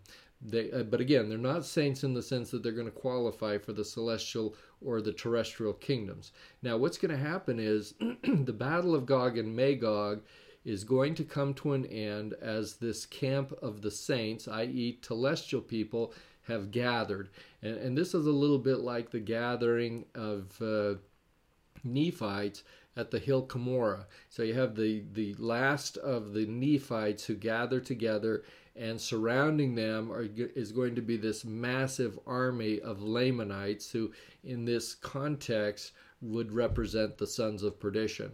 And they're going to wipe out these saints as they come against them here in the millennial city that would be Old Jerusalem. And it's important to note here that we're not talking now about the New Jerusalem in Missouri. So when we talk about the beloved city, this is Old Jerusalem. This is the city that I described a moment ago that is the religious capital of what is Old Jerusalem. The New Jerusalem that we frequently refer to as Zion in Missouri, you have to understand that the Lord never allows wickedness to overtake the New Jerusalem once it is established. That was true in the days of Enoch. And so rather than allow Zion in Enoch's day to be overtaken by the wicked people around it, they were taken up into heaven. And the same is going to be true as we come to the end of the millennium, at the time of the end of the celestial resurrection. It's not only that the last of the celestial people are going to be resurrected and taken up from the earth, they're taking their city with them. Zion will be taken up at the end of the millennium before the little season. And unfortunately, Old Jerusalem gets to hang around on the earth for the final conflict, and it becomes the center of the battle of Gog and Magog in the same way that Old Jerusalem is the center for Armageddon as the war before the second coming of Jesus Christ. So all of these things have their parallels, and one is a pattern for the other. And it's all comparable. So this idea that you have the camp of the saints under siege at Old Jerusalem, it has many likenesses. And I've already mentioned the Nephites at the Hill Cumorah in 385 AD. It's similar to Armageddon when the Gentile nations surround the Jews at Old Jerusalem, and Zechariah describes how half of the Jews are going to be destroyed during that abomination of desolation that occurs as the second coming is about to come, when Jesus Christ will come down on the Mount of Olives. It's also similar to the abomination of desolation in 70 AD, when the Jews were surrounded by the Romans and Jerusalem was destroyed. It's also set forth in the allegory of Zenos found in Jacob chapter 5 in the Book of Mormon. And I'm going to put up the slide of what that verse says. So starting in Jacob 5:76, it says, quote, "For behold, a long time," and what we're referring to by this long time is the millennium, "for a long time I will lay up of the fruit of my vineyard unto mine own self against the season which speedily cometh. And for the last time have I nourished my vineyard, and pruned it, and dug about it, and dunged it. Wherefore I will lay up unto mine own self of the fruit for a long time," again the millennium, "according to that which I have spoken." And now we're about to start talking about the little season. And continues, "And when the time cometh that evil fruit shall again come into my vineyard, then will I cause the good and the bad to be gathered, and the good I will preserve unto myself, and the bad will I cast away into its own place. And then cometh the season and the end, and my vineyard will I cause to be burned with fire." Now, close quote. If I tell you that essentially this is talking about the millennium, is talking about the little season, is talking about the end of the earth when he gathers the good and then the bad, he preserves the good unto himself, the bad he casts away to his own place, and I tell you that's talking about these telestial saints who are the good fruit. And he's talking about the bad fruit that represents the sons of perdition. And he's going to burn with fire the vineyard. He's talking about the burning at the end of the earth. All of these things make perfect sense, and is perfectly described in the wonderful allegory of Zenos here in at the very last verses in Jacob chapter 5. And so that confirms what we're essentially talking about here at the end of the earth. And it's the same harvest model that exists at the end of the second woe in Revelation chapter 14, verses 15 through 20. You'll recall in those verses we had the exaltation-worthy saints who were harvested first before the mortal sons of perdition were destroyed. And we find the same scriptural patterns in Ezekiel chapter 38 that also gives more detail about the battle of the great God that I'm not going to go into in great detail. So what we have here in Revelation 20 verses 7 through 10 is essentially an abbreviated summary of the more detailed visions that you can find in Ezekiel chapter 38. And all of the descriptions of Armageddon, by the same token, tend to also be a mirror image reflection of the battle of the great God at the end of the earth. So much so that sometimes people refer to Armageddon as the battle of Gog and Magog as well, and because there are very many similarities that describe them. So what we get as the battle of Gog and Magog comes to an end is we get fire coming down from God out of heaven to devour the mortal armies of Gog and Magog. And this is the bad fruit that is talked about in the allegory of Zenos. But before the fire comes down and destroys the bad fruit, we first have to have the telestial saints preserved, in the same way that before we destroyed the mortal sons of perdition in chapter 14, we first had to preserve the celestial worthy and exaltation worthy people in Revelation chapter 14. And so all of these things are consistent, and there is a pattern that exists to them. And what essentially this suggests, using our typology, is just before the sons of perdition are destroyed with fire, the telestial saints are going to be resurrected in the twinkling of an eye. So what we have is everybody's gathered to the quote-unquote Hill Cumorah, right? In other words, Old Jerusalem. The telestial saints have gathered to Old Jerusalem, where they are under siege by these mortal sons of perdition called the armies of Gog and Magog, and they are about to be destroyed by the mortal sons of perdition. But voila, we have them resurrected in the twinkling of an eye before the fire comes down and destroys the mortal sons of perdition. Now, is that stated specifically in Scripture and is a matter of LDS doctrine? No. This is taken from the typology that exists in what happens at Armageddon and what is described in the allegory of Zenos, which, if you kind of put all these things together, and also information taken from Ezekiel chapter 38, this all lends to this conclusion that before the fire comes down and destroys the mortal sons of perdition, celestial saints are resurrected. And that's the morning of the last resurrection, or the morning of the resurrection of the unjust. And they all get brought up, taken up, and preserved. The Lord preserves them unto himself before he then is going to destroy the mortal sons of perdition at the end of the earth. And when that occurs, that's truly the death of the earth. The earth will die by fire, and it dies by fire because the Lord is coming down and cleaning house of all of these mortal sons of perdition. This is an allusion essentially to what happened in the time of Sodom and Gomorrah, when God rained down fire and destroyed all of these wicked people.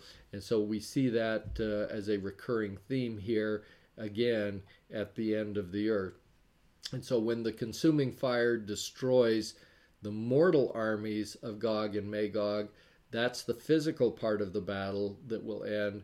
Then you're going to get Michael and his heavenly host, who are going to defeat Satan and his unembodied spirits, who are the instigators of everything that is going on that is evil, and is the directing power behind the mortal sons of perdition.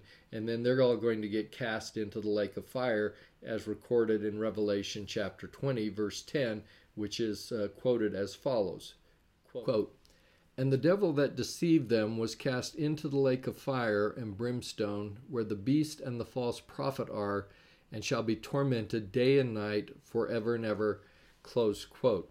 Now, this is an important verse because, again, this ties back the concept that I was talking about earlier, where we have the beast, who is Cain, as its spiritual head, and the false prophet with Judas Iscariot as its spiritual head, that get cast into the lake of fire and brimstone in Revelation chapter 19, verse 20. They don't come out at the beginning of the little season to fight this battle. Only Satan and his unembodied spirits do. But what we learn now is, as the little season comes to an end, the devil and his unembodied spirits are going to be cast into the lake of fire and brimstone, where the beast and false prophet already are. They were already there from Revelation 19:20. And so now they're going to join them, and this then becomes a permanent condition. And so this is how we know that the beast and the false prophet and their disembodied spirit followers don't participate in the battle of the great God, after the millennium. And so that's just some information that is helpful for us to understand.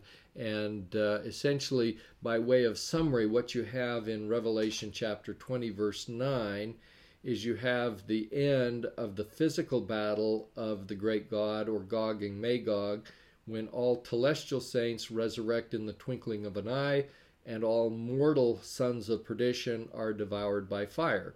And then in Revelation 20:10, the very next verse, we have the conclusion to the spiritual battle of the great God, where Satan and his unembodied spirits are cast into the lake of fire at the end of the battle. And all of this is very consistent with and parallels the Battle of Armageddon, which is both a temporal battle and also a spiritual battle.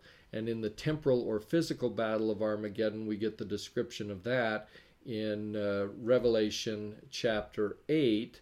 And then we get a description of the spiritual Battle of Armageddon in Revelation chapter 16, which a lot of people sometimes combine into a single battle, that they don't distinguish between what's physical and what's spiritual. But in all cases, that's something that you necessarily have to do. All right, so we're going to try and pick up the pace here just a little bit as we go into Revelation chapter 20, verse 11. It states, quote, "And I saw a great white throne, and him that sat on it, and from whose face the earth and the heaven fled away, and there was found no place for them." Close quote. In this verse, we get a description of the earth actually dying. So this follows the resurrection of all the mortal sons of perdition. They've died in Revelation 10, but they've also, in the interim between these verses, they've also been resurrected. And how do we know that? Well, we know that because the earth is also dying. So the sons of perdition die, and they die also at the time that the earth is dying.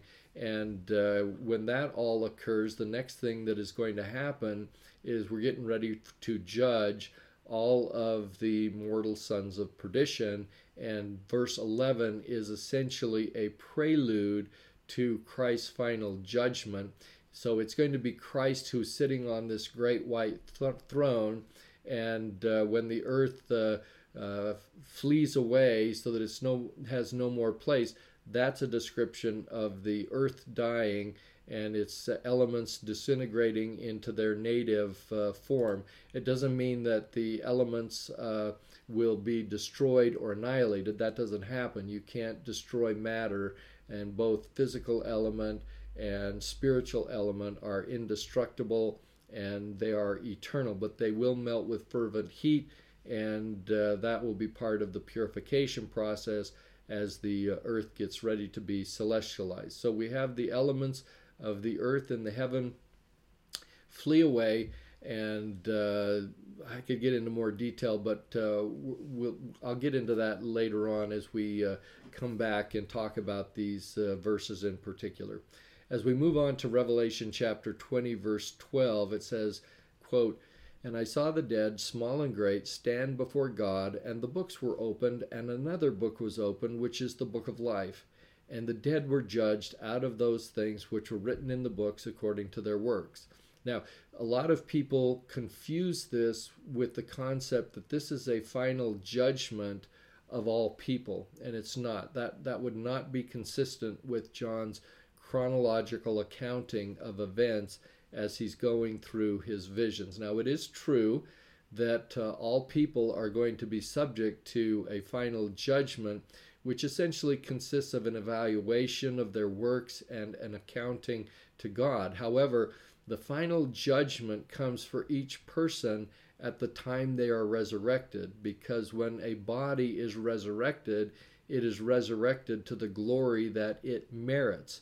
And so at that time, their status must be fixed. So what you have essentially, because you have different stages of the resurrection, what you're going to have are stages or series of final judgments. So for example, when Christ was resurrected, and there were a large number of people resurrected with him in the morning of the first resurrection, consisting of only exaltation-worthy saints, their status was fixed. they qualified in their mortal lives for exaltation in the celestial kingdom. And so when they were resurrected, the type of body they got was an exalted body that would allow them to rule and reign with Christ and to dwell and be part of the highest degree of glory in the celestial kingdom. Their status was fixed. They had to have a final judgment determine that. It's not like they could be resurrected in the time of Christ and then thousands of years later, after the millennium and the little season, oh, now you have to come back for a final judgment because we want to figure out, I guess it's like we wanted to figure out whether you really deserve the body or not, right? No, it was known. They were fixed from long ago. And so we're not getting here a judgment of celestial people. The celestial judgment ends with the celestial resurrection before the little season even begins. The same is true of terrestrial people. Even telestial people are already judged before we get to this point in John's chronological account, because here he's talking now about the destruction of the mortal sons of perdition, and the earth is dying as fire comes down and devours all these mortal sons of perdition. And the next thing we see is the preparations are made for a final judgment, and now the dead, small and great, stand before God. Well, these dead, small and great are mortal sons of perdition and sons of perdition as we move down to verse 13 more generally. And so this verse is essentially talking about the judgment of wicked people who become sons of perdition in mortality. They are the fourth and last group in the resurrection of the human family. Now, there are those who disagree with this, and they're going to say that this is a final judgment for all people.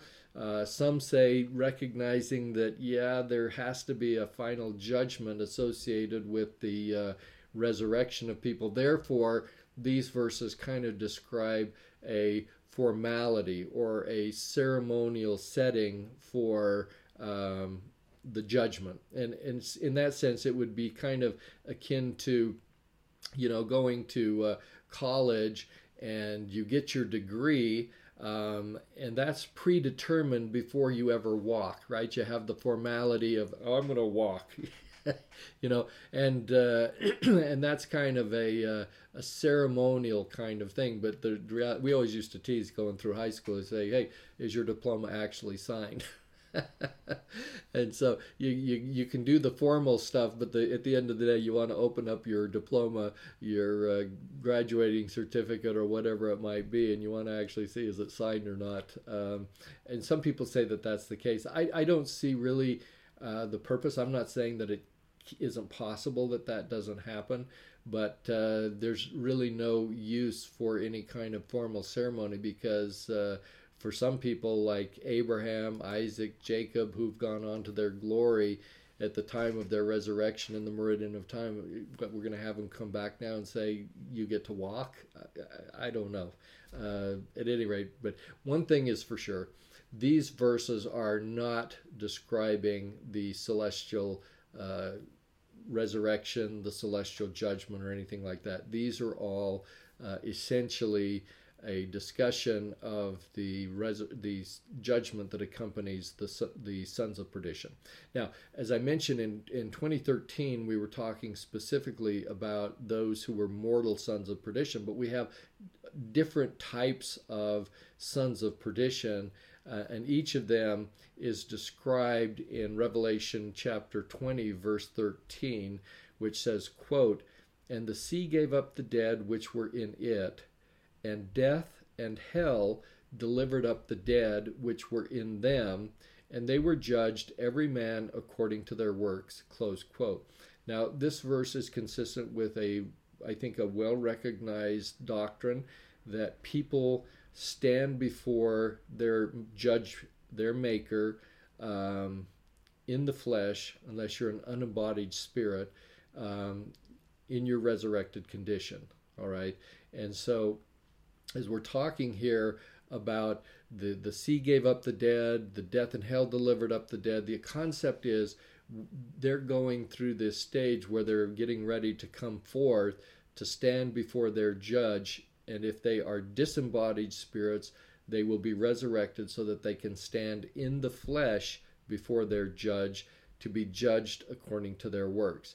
Now, Revelation 20:13 actually identifies three different types of dead, if you will, that are being raised to stand before their judge. So on the one hand, you have the sea giving up the dead, but you also have death as the second group, and the third group, hell, that are also delivering up the dead. Now, some people are just going to say that these all metaphorically describe the physical grave. So in other words, you have a certain number of people who died upon the sea and a physical death, and so they're going to be raised to be judged. You have a certain number of people that died on land, whatever. I mean, this is what they kind of come up with, but they fail to distinguish that there are three different groups among the sons of perdition, each of which have to receive their judgment. And so I'm going to talk about these just so that you can understand that when you read this verse, you can understand that we're still talking here not about the dead generally speaking, but specifically sons of perdition. So group number one is you have the dead whom the sea gave up, which were in it. All right. And so this particular group represents the unembodied sons of perdition that rebelled with Lucifer in the premortal existence. Now, they're not rising to a resurrection. They don't get resurrected because they never had a body to begin with. They were never allowed to be born on this earth, and they're certainly not going to be given a body, a second-hand body, a second-hand body or something at the time of the resurrection. They never get a body, all right? But we have the sea giving up the dead. So what does that mean? It means that they are called forth because they are spiritually dead and have been since the time of the Grand Council when they rebelled. But the sea is a symbol that is used to describe this group because it is their habitation on earth. That's what symbolically the sea is. It's the abyss, right? It is the bottomless pit.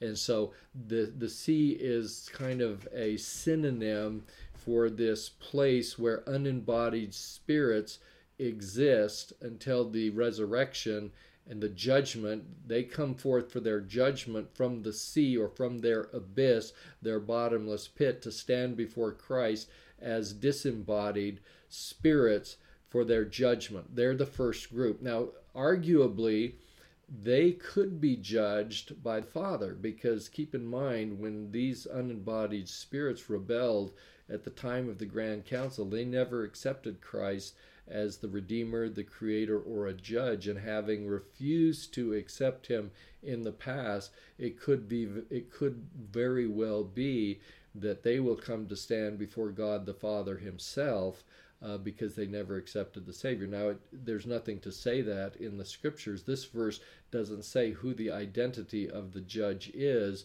for these three particular groups. It just says they have to come forth to be judged, every man according to their works. But arguably, the judge that these unembodied spirits would stand before could be God the Father, because they never accepted Jesus Christ from the time of the Grand Council.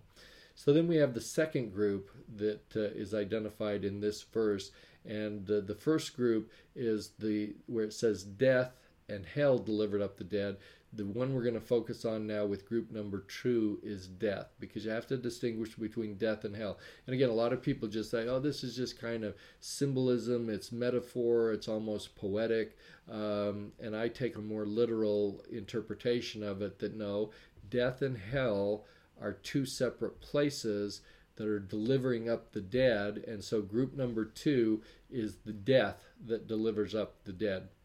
And so this consists of those disembodied sons of perdition who were followers of the beast and followers of the false prophet, who were banished to the lake of fire in Revelation 19 and 20. These are disembodied spirit sons of perdition that have been hanging out, waiting for the end of the millennium, waiting for the end of the little season, and they've been sitting out in the lake of fire. They don't come back and participate in the little season, but when the little season is over, they have to be judged. They got put in the lake of fire.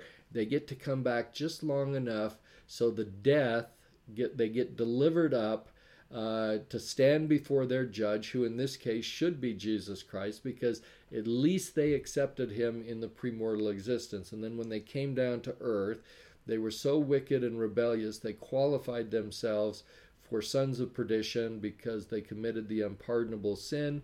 They get cast out, but now they're being judged. So they are death. They existed in a condition of spiritual death, and they're one group that are separate from the last group, which is hell, which delivers up the dead. Now, the distinction between death and hell is that, keep in mind, the mortal sons of perdition that live after the millennium and during the millennium, and as you approach the end of the millennium, going into the little season, they die and they get cast into the post-mortal spirit world, which we call hell. It's called spirit prison. And when they enter hell, they don't go to the lake of fire, right? That's where the beast and everybody who were mortal sons of perdition as of the second coming, that's where all those guys went. But then on the other hand, when we get to the end of the little season, we have a whole bunch more of them that have now qualified themselves to be sons of perdition. When they die, they don't go to the lake of fire. They go to the postmortal spirit world, to spirit prison. And so they are literally in hell as disembodied spirits. And so now when it's time to be judged, when they are resurrected and it's time for their judgment, we pull them out of the postmortal spirit world or hell, and now they stand before Jesus Christ to be judged of their sins that qualify them to be cast out into the lake of fire with the beast and the false prophet. And they're all one big happy, or I guess I should say one big unhappy family in the lake of fire, which is also synonymous with outer darkness. And that's where they go. And that's how you get these three divisions. They're just not words on a page that don't really mean stuff, or they have the same meaning. Each word means something. And to me, it seems perfectly and crystal clear that the first group are going to be the unembodied spirits that come from the abyss, from the sea. The second group is death, who are relegated to the lake of fire at the time of the second coming, with the beast, who is Cain, the false prophet, who is Judas. And then the third group of sons of perdition, which are literally still in hell in the postmortal spirit world, because they just died. And this all happens really, really fast, right? The time period between when the earth dies, the mortal sons of perdition are devoured up by fire that comes down from heaven.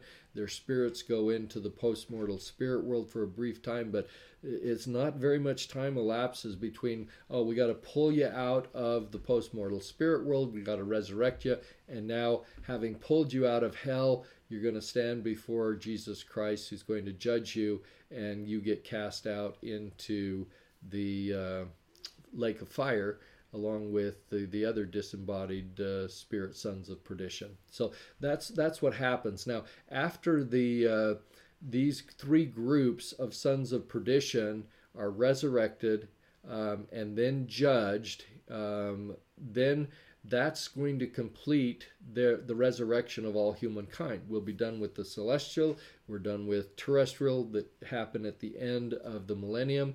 Then we're going to have the telestial people from all ages, some of whom get changed in the twinkling of an eye just before fire devours the mortal sons of perdition. They all get wiped out and die. They get resurrected. They get judged. That's the end of the resurrection of the human family in four different stages: celestial, terrestrial, telestial, and sons of perdition. After we have the resurrection of the human family in these four stages, we got to resurrect everything else. We've got to resurrect all of the animals. We have to resurrect plants. We even have to resurrect all of the worlds that are also living souls and have this inward spirit that is clothed upon by an outward physical body. And I'm going to leave for another occasion a more complete discussion of the order of resurrection that has to happen, because while it's kind of simple when you're thinking about this world by itself, that after the resurrection of the human family, we'll resurrect animals, we'll resurrect plants, we're going to resurrect this earth itself. That's kind of easy and pretty straightforward, but then you have to add the complexity that within this generation of our Heavenly Father's creations, we have countless worlds that have been created by the Father spiritually, countless worlds that have been created by Jesus Christ physically, and all of that resurrection also has to happen. That's all part of the infinite atonement that will redeem everything physically that Christ created. His infinite atonement is going to redeem all of his creation. So it starts to get a little complex, and I'm going to leave for another day a discussion of how this order of resurrection occurs, taking into consideration the people, plants, animals, and mineral worlds of all of Christ's creations that he's organized ever since the time when the physical creation began. And it's all going to be dictated by the law of obedience and the things going in descending order of intelligence, including animals, plants, and then worlds. And I'm just going to leave you with this one little snippet just to help you kind of comprehend what we're talking about, because I've talked before about the concept of the order of creation, how the spirit creation began with Jesus Christ as the most intelligent of all intelligences, and that was the reason why he qualified to be the first of all God's spirit creations. And then it went down from there in descending intelligences to, these spirits who were born in the morning of the creation and were called morning stars or sons of the morning. And it goes down. And after we get through the spiritual creation of all human spirits, we've got to have the spirit creation of all animals in their descending order, then plants in their descending order, and then worlds in their descending order, and then everything in the order of creation after the last of the last worlds is created by Jesus Christ in this generation. We have to then have the physical creation that reverses. The first shall be last and the last shall be first, as dictated by the 29th section of the Doctrine and Covenants. And so the order of physical creation reverses itself. And then after we now have reached the point of having the resurrection of the human family, we start with the most intelligent first. Christ is the first again to be resurrected. And after him, you have the exaltation worthy saints, and then we have celestial saints, and then we have terrestrial saints, and then telestial saints, and then sons of perdition. And after the class of human spirits are resurrected, we proceed again in descending order of resurrection with animals, plants, and worlds. And this world that we live on, this earth, which I've talked about how Kolob is the spirit world within this earth as the most intelligent of all worlds, it gets resurrected first. And so as a world, this earth will resurrect first, and then after this earth is resurrected, the resurrection of worlds, countless worlds that Jesus has created, will continue in their descending order of intelligence. So that just gives you kind of a framework in which to try and kind of wrap your mind around how this whole resurrection process works. And I will separately get into the details. Again, this is one of those things you kind of have to look at from the 30,000 foot elevation and kind of take it on faith for right now. But I will eventually talk about separately, as we continue these podcasts, I'll talk about the order of creation. I'll talk about the order of resurrection. I'll talk about the law of earthly ordinances and how that factors into all of these things. And the last thing I'll leave you with, if you want to kind of go outside and just try and understand this and put some context into this, is go back and read Doctrine and Covenants, section 88, verses 51 through 61, which is a parable that was revealed to Joseph Smith. I call it the parable of the Lord of the Fields, because what it essentially describes is the ministry of Jesus Christ on all the physical worlds that he created. And it talks about the sequential order of his ministry on these various worlds. And again, I'm going to talk about that specifically in more detail in a future date, but that will kind of help you to put some context into this concept of how these various worlds fit into the order of creation, how they fit into the order of resurrection, and many of the things that we're kind of discussing at the 30,000 foot level. Okay, with that, I'm going to leave chapter 20. We're going to move on to Revelation chapter 21, which is a description of the celestialized earth. Again, that's because we're moving chronologically through this. We've gotten through the resurrection now, the death of the earth, the resurrection of the earth, and this is now John's vision of what the resurrected earth looks like. So starting out in Revelation 21:1, it says, quote, "And I saw a new heaven and a new earth, for the first heaven and the first earth were passed away, and there was no more sea."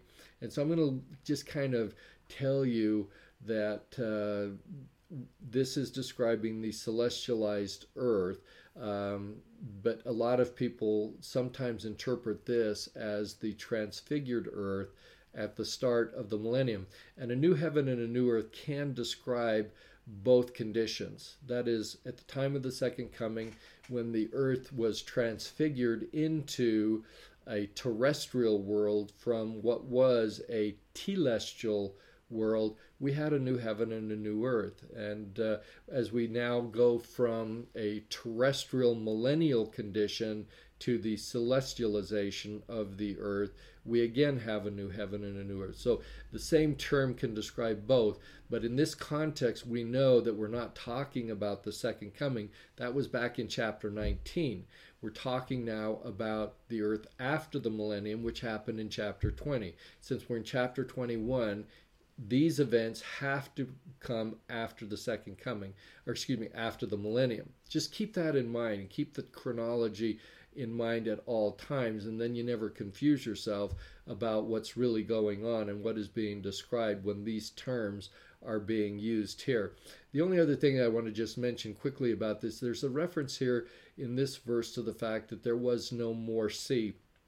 Some interpret this literally in the sense that the old sea has become a new sea in some matter. Some say that there's been some reconfiguration of the oceans that now exist, or that there's no sea at all. But this is a symbolic term that is being used here. It's kind of like a moment ago we were talking about how the sea gives up the dead for the judgment. The sea that we're using here in this verse again is a symbolic sea that typically stands for hostile nations, enemies, chaos, tumult. And so in addition to the idea that the sea means the abyss or the habitation of evil spirits, the absence of a sea on the celestialized earth means there's no bad guys. There are no evil spirits. There is no abyss. There's no habitation for unembodied sons of perdition. So essentially the absence of a sea in this context means that there is no evil or source of evil on the resurrected earth. And that's kind of in its simplest terms what it means. But we'll circle back and talk about that some more at a later time. If we go on to Revelation chapter 21, verse 2, John says, "I saw the holy city, New Jerusalem, coming down from God out of heaven, prepared as a bride adorned for her husband." Close quote. So what we have here is an image of the New Jerusalem that is to be built on the American continent that comes down from God out of heaven. And it descends out of heaven after the millennium. That is, after the earth dies and is resurrected, New Jerusalem, or Zion, will literally come down from heaven with its exalted inhabitants. Now, this occurs twice. It occurs before the millennium when the city of Enoch comes down to earth at the time of the second coming, and then it's going to happen again at the end of the millennium, in the end of the little season, it will come down as a celestial city. Now, the two events are sufficiently similar that many people will say that Revelation 21:2 is the coming down of New Jerusalem or Zion before the millennium, but they fail to recognize the chronological sequence of events that John is describing. And essentially what we have is it happens twice, all right? And so what that means is, as I've said before, in order for New Jerusalem or Zion to descend from heaven after the earth dies and at the time of its resurrection, it means New Jerusalem / Zion needs to be taken up at the end of the millennium. And this is what I told you previously, and now this verse confirms that view, that how could it come down from heaven if it was on the earth during the millennium and it was never taken up? It can't possibly come down again. So that means at the end of the millennium, at the time of the celestial resurrection, when all celestial worthy saints are taken up, well, they got to go up with their city Zion, and it goes away. And again, as I mentioned before, that doesn't happen with Jerusalem, Old Jerusalem. It's not taken up again, and at least at the beginning of the millennium, but it will be taken up at the end of the earth when the telestial resurrection is complete, because Jerusalem itself will come down again. It just has to survive through the period of the little season. Okay, so essentially we have Zion coming down at the time of the celestialization of the earth. Old Jerusalem, because it's taken up at the time of the telestial resurrection, will also come down from heaven. And these are described separately. The return of New Jerusalem is described in Revelation 21:2 as the holy city, New Jerusalem.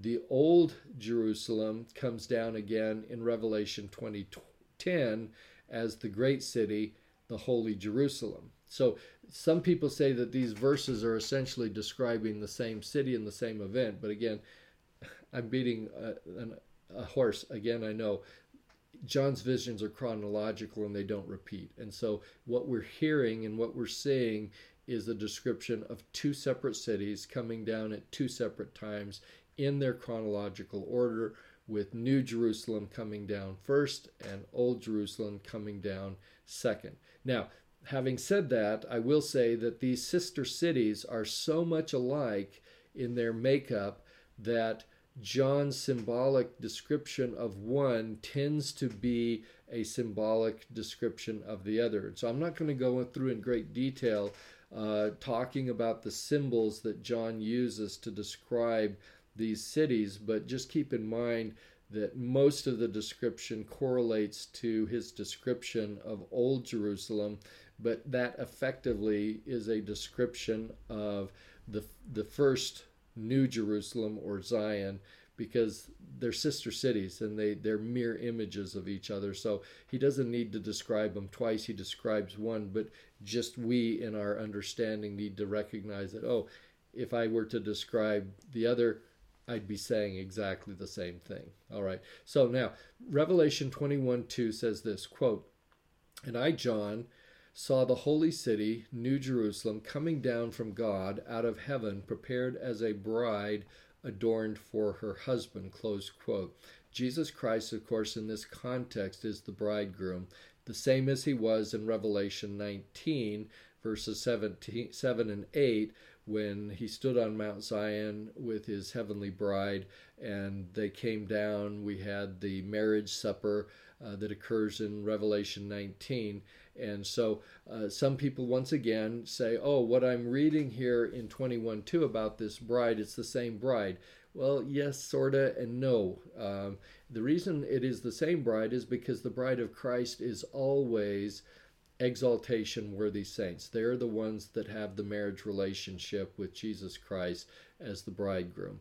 So in that sense, yeah, it's the same bride. But the difference is the bride at the time of the second coming consisted of all exaltation-worthy saints who could stand with him on Mount Zion as of the second coming. there are a lot of people that live during the millennium, that are born during the millennium, that qualify themselves for exaltation and to be called the bride of Christ throughout the 1,000-year period of the millennium. So the bride being described here in Revelation 21:2 is all exaltation worthy people, including those that were his bride at the time of the second coming, plus everyone who has become so qualified throughout the period of the millennium. So yes, many of them can be the same, but there's also a lot of new additions to this imagery or symbol of the bride because the way people live during the period of the millennium. So you just kind of have to keep those differences in mind, and the differences in the symbols, although they are very similar, they are separated by 1,000 years of history, and the two brides are not identical in terms of the exaltation worthy people who are the brides of Christ. All right, let's jump ahead a little bit here to Revelation chapter 21, verse 9, which states, quote, "And there came unto me one of the seven angels which had the seven vials full of the seven last plagues, and talked with me, saying, Come hither, I will show thee the bride, the Lamb's wife." Now what's interesting about this verse is that the angel that is coming to talk to John and says, "Come hither, I got some more stuff to show you." It's the same angel that came to John in Revelation 17:1. He's one of these guys that had the seven vial plagues. He said, "Hey, come follow me. I want to show you this great whore." And that's what he was shown in Revelation chapter 17. Now he's come back again in Revelation 21:9, only this time, instead of showing John a vision of the great whore, which is also modern Babylon, he's now showing him the opposite, an antithetical image of the bride who is the Lamb's wife. All right. And so it seems like the guy who seems to know most about the great whore, who is the antithesis of the Lamb's wife, is also the guy who's most qualified to talk about the Lamb's wife. He knows both of these women just perfectly, and so he's the guy that gets to describe them. Now, in Revelation 21, verses 12 through 21, what we get is a symbolic description of the celestial city, which is essentially the entire earth. So all of the earth is the celestial kingdom, and John describes it in symbolic terms as though it were this great city.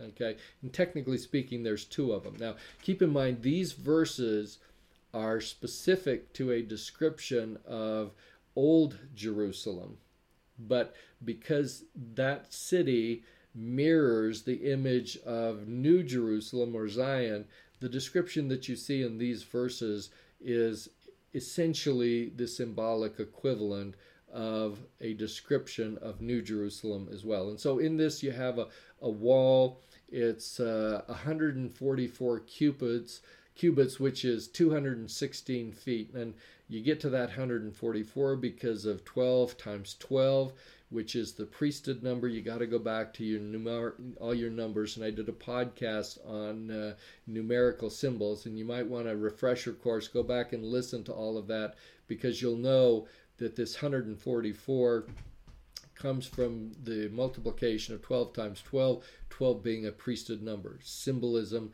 you can read a lot into it and understand a lot simply by recognizing the symbolic nature of the numbers. Now, what's interesting about this wall is that 216 feet sounds like it's pretty tall, but when you compare it against the size of the city that is described as being 12,000 furlongs, that essentially equates to 1,500 miles. And it's not only that the city is used as that dimension, it's a cube, so it's 12,000 furlongs high, width, depth. It's a cube. And so essentially, if you translate these furlongs into miles, this city is 1,500 miles in all directions. And so where do we get the 12,000 furlongs? Oh, 12 times 10 times 10 times 10. Go back and study your numbers again, and you'll start to get a sense of the symbolism. But the bottom line is that we have a wall that is 216 feet high that's supposedly surrounding and protecting a city that is 1,500 miles in all directions. So the wall sounds big, but relatively speaking, it's nothing. And the reason is because the city doesn't need a wall. A wall is for the defense of the city, and it is so small and insignificant that the message is that we don't really need to protect this city. And in the celestial kingdom, nothing is at war with this city. It's peace, and there's no reason to have this massive wall protecting it. But that's just something that you need to understand. It goes on and describes how there are 12 gates, there are 12 angels that have the names of the 12 tribes of Israel. They're always open. Again, if you have the gates of the city always open, it means that there's no danger or any threat to the city. The foundation is built of 12 precious stones. You start to get the sense or the image that there are a lot of 12s in this celestial city. Again, it's because it's the priesthood number, and that has to deal with the patriarchal order of the priesthood. And so we get a lot of discussion about the 12 tribes of Israel because the patriarchal order is structured and organized according to the 12 tribes of Israel, which has been true of it ever since the premortal existence, when the house of Israel was known as a people in heaven before the earth was even created. And we get that in the 32nd section of the book of Deuteronomy. So that's just a little bit of kind of an introduction, if nothing more, to some of the symbolism that you're going to encounter as you read chapter 21, verses 12 through 22. One other noteworthy thing is found in Revelation 21, verse 22, where it says, quote, "And I saw no temple therein, for the Lord God Almighty and the Lamb are the temple of it," close quote. And so of all the things that John sees, and we've had many, many images of temples in heaven, but here when we finally get down to the celestialized earth, John tells us, I didn't see a temple. And there are a couple of reasons for that. One is it explains to us that the Father and the Son, who is the Lamb, are the temple. So their actual presence is on the new earth, and they become the antitype for their spiritual presence in earthly temples. So today we go to the temple because we want to feel the Spirit of the Lord. And that's the closest thing that we can come to having His presence on earth as we go to these earthly temples. But when we get to the celestial kingdom, they will both be present. And so we don't really need this exterior form of a building because we will be in their presence, and the entire earth then essentially becomes a celestial temple. Now, the other reason why we don't need a temple in heaven, of course, is because in this fallen celestial earth, we have temples to perform gospel ordinances for the living and the dead. And so we have to have them, because if we didn't, we would not be able to perform the earthly ordinances necessary to exalt us in the celestial kingdom, or even in the case of baptism, to qualify us to go into the celestial kingdom as unexalted people. Well, by the time we get to this point in Revelation chapter 21, everybody's resurrected. The law of earthly ordinances has been fulfilled, or it has not. And if it has not, you're not going to qualify to get in. But if you have received your gospel ordinances and you're in the celestial kingdom, we don't need a temple for the performance of gospel ordinances, because it's all done. It's fini, all right? And so we don't need to have a temple for that purpose, and all of the people have become perfected. All right, so as we move on to Revelation chapter 21, verse 23, it says this, quote, "And the city had no need of the sun, neither of the moon to shine in it, for the glory of God did lighten it, and the Lamb is the light thereof."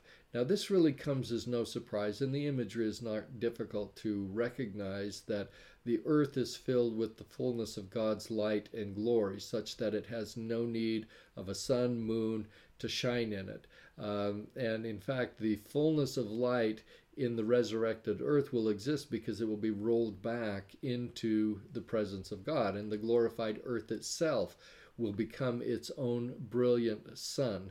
And the fullness of this light comes from the glory of God and the Lamb. That is the light of Christ, whose source is ultimately God the Father, but flows through the instrumentality of Jesus Christ, such that it emanates from the Father through the Son, filling all of the celestial realm with the fullness of their celestial light and glory. And so, in a certain extent, it goes to the immensity of space, but in this context, it's limited to the celestial kingdom, because kingdoms such as the terrestrial kingdom and the telestial kingdom do not receive the fullness of the Father. So they don't get the fullness of light and glory in the celestial kingdom, but this light and this glory will extend to all celestial worlds without end, including all multi-generational celestial kingdoms that exist in the immensity of space. And so you have to think of this in a much broader sense. It's not just that this celestial earth is one earth and it shines like crazy. It shines its light and shares its light with all other worlds of the celestial kingdom as well. Now, moving on to Revelation chapter 21-24, I want to make one brief distinction about something in this verse, just again to help you have an understanding of the context of what it's saying, and then you can go back and dig into it a little bit more. This verse says, quote, "And the nations of them which are saved shall walk in the light of it, and the kings of the earth do bring their glory and honor into it." Close quote. Now, the nations and kings of the earth are two separate groups that are described in this verse, but they are both of the tribes of Israel. Okay, and so as we were going through my very brief discussion of the symbolism of the celestial kingdom, we had 12 gates. Each of the gates had the names of the tribes of Israel on them. And so if you are exaltation worthy, you can pass through the gate with your family name. But you also have unexalted angels who are also of the house of Israel that can pass through the gates, but they are not kings. All right, and I've made that distinction previously. In order to be a king and a queen, to rule and reign with Jesus Christ, you've got to be exaltation worthy. So in this verse, the kings of the earth, we're talking here about exaltation worthy people, and then you have the nations of the earth, which are not kings. And so John makes this distinction. And so the unexalted angels are called the nations of them which are saved. Now notice how they walk in the light of it, meaning the light of the celestial kingdom. Okay, but the exalted kings of the earth, on the other hand, do bring their glory and honor into it. And that distinction is very clear and well understood, but that's what these verses are talking about. The nations are those who are worthy Israelites. They're not exaltation worthy, but they are celestial worthy. They come in and they get to walk in the light of the celestial kingdom. That is the fullness of the Father, the fullness of Jesus Christ. That is a blessing that they receive. But the kings themselves, because they have been exalted and have glory in themselves, and dominions and honor and thrones and principalities, dominions without end and honor, once they are exalted and have that as their attributes, they bring that with them into the celestial kingdom, and they bring their honor and glory into the city. And so that's what we're talking about. Essentially, this is a verse that highlights the nature of the law of consecration, which is a celestial law and the law of the celestial kingdom. And by this law, the Father and the Son share the fullness of their light and glory with the kings and queens, priests and priestesses of the house of Israel. And by the same token, those kings, queens, priests, and priestesses who are the children of light in the fullness sense, then share their light and glory, their intelligence with the gods in the celestial kingdom. And in this way, the honor and glory of the Father increases as the glory of his children are ascribed back to him or consecrated back to him. This is the nature of the meaning of what it means to be joint heirs with Jesus Christ. You share in his glory, and all the glory that you have, you share back and forth. And by the same token, this shared glory and dominions of God's children in this generation are shared back and forth with every generation. Every generation increases in glory and honor forever, and the glory of every generation is shared with exaltation-worthy people in every other generation. And so all of the Elohim, as we call them, of every generation continues to increase in honor and glory, all because of the celestial law of consecration, which is essentially, in its simplest terms, a share and share alike. That's what that essentially means. And that's the nature of how we arrive at this concept of eternal increase, both horizontally, up and down, vertically, and so forth. All right, so now let me kind of just give you a quick overview of Revelation chapter 22. We've gotten through most of the information, and I don't think this chapter is particularly difficult to understand and doesn't require a lot of overview by me. But essentially, the first 5 verses of this chapter give some additional descriptions of the celestial cities without interruption from chapter 21. And some of the details, what you find are the bookend description of the celestial earth and the paradisiacal earth at the time of the Garden of Eden. And so some of the common elements that you're going to run into are going to be a river and a tree of life. You're going to have God's presence on the earth, and the concept that there will be this removal of the curse that was put in place when Adam partook of the forbidden fruit in the Garden of Eden. There are going to be these comparative glory of the Garden of Eden and the celestial earth, and that's what you're going to get in these first 5 verses. But it's all very much bookend kind of stuff. What we saw in the Garden of Eden being a foreshadow or a type of what we're ultimately going to see at the end of the day when the earth is celestialized. Now, Revelation chapter 22, verses 6 through 19 form what we call the epilogue for the book of Revelation, and it closely parallels the prologue that can be found in Revelation chapter 1, verses 1 through 5. And what you get in the epilogue is a confirmation of the truth of John's prophecies throughout the book of Revelation and the testimony of 3 witnesses, including an angel, John, and Jesus Christ himself. You also get Christ declaring 3 different times in these few verses that he is going to come quickly.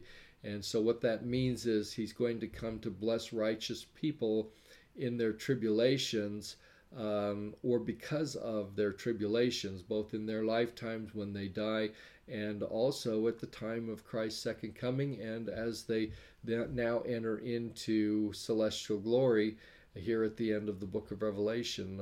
His coming to them will be, he comes with his arms loaded with the blessings that he has promised and that are given to people by way of covenant. So all people who enter into that covenant and come unto Christ will have eternal life. This also talks a little bit about the fact that you're not supposed to add to or take away from the prophecy. And all of these things I think are pretty well understood, and I will get to them in more detail as I go through the individual verses. The final thing that happens in Revelation chapter 22 is we get John's final apostolic benediction and prayer in the last 2 verses of the book of Revelation. And that's where we find ourselves here at the end of the book of Revelation and the end of the Come Follow Me podcast for December 2024. Now, as I've said a number of times, I've had to kind of skip many of the details just because of the volume of material that has to be covered in the very short month. And so I've been promising you all along that when we get through the end of the book of Revelation, I was going to go back and I'm going to go through verse by verse on the materials that I kind of had to skim over and just look at from a 30,000 foot mark. So starting on January 6th and 7th, I'm going to start doing double podcasts every week. These will be verse by verse podcasts. They're also going to correspond with specific sections in my book. And so many of you will be aware that I wrote a book called The Doctrinal Commentary of the Book of Revelation, Unveiling Jesus Christ. You don't need to have the book to listen to the podcast, but I'm just simply saying for those of you who may have the book, I'm going to do podcasts on specific sections of the book which are broken down in a verse-by-verse way. So the book itself is a verse-by-verse documentary or doctrinal commentary, and there are 378 sections that break down the various topics and verses in the book of Revelation. Now, what we were kind of doing the math, and essentially if I do 2 podcasts every week, that is 104 podcasts a year, and I do them for 3.5 years, I'll be able to get through all 378 sections of the book. So, I don't know whether that comes as good news or bad news. If you're enjoying the podcast, you've got some listening security, because it's going to take me 3.5 years doing 2 podcasts a week. Now, these aren't going to be these hours-long podcasts, because we're talking about individual verses. Many of them I'm hoping 30 minutes, maybe an hour or so, but by the time we get done with this in 3.5 years, and that by the way is a symbolic number, by the time we get done with this in 3.5 years, you will be able to, if you have any question about any verse in the book of Revelations, you will be able to look up my podcast and maybe have a half hour or an hour discussion about that verse specifically by the time I'm finished. Now, if the verse you're interested in happens to be in chapter 20, you're going to have to wait several years for us to get there. I'm sorry to say, but we'll get there. But that's the game plan, and so all of that is going to occur. And so what it means is, just by the time we get ready to study the book of Revelation again, as part of the Come Follow Me series in December 2028, you will have a lot of material at your fingertips to prepare you for understanding the book of Revelation even better than you do now. And I'm looking forward to it. I'm looking forward to spending time with you. I hope that you find that these podcasts are valuable. If they're not so much, I will tell you this: my life has been much enriched and blessed by my study of the book of Revelation and by understanding everything that John has to say. And as I was preparing my book for the last 14 years, I just left no stone unturned. There was nothing that I would not allow myself to know about what John was saying. And it has been such a blessing in my life.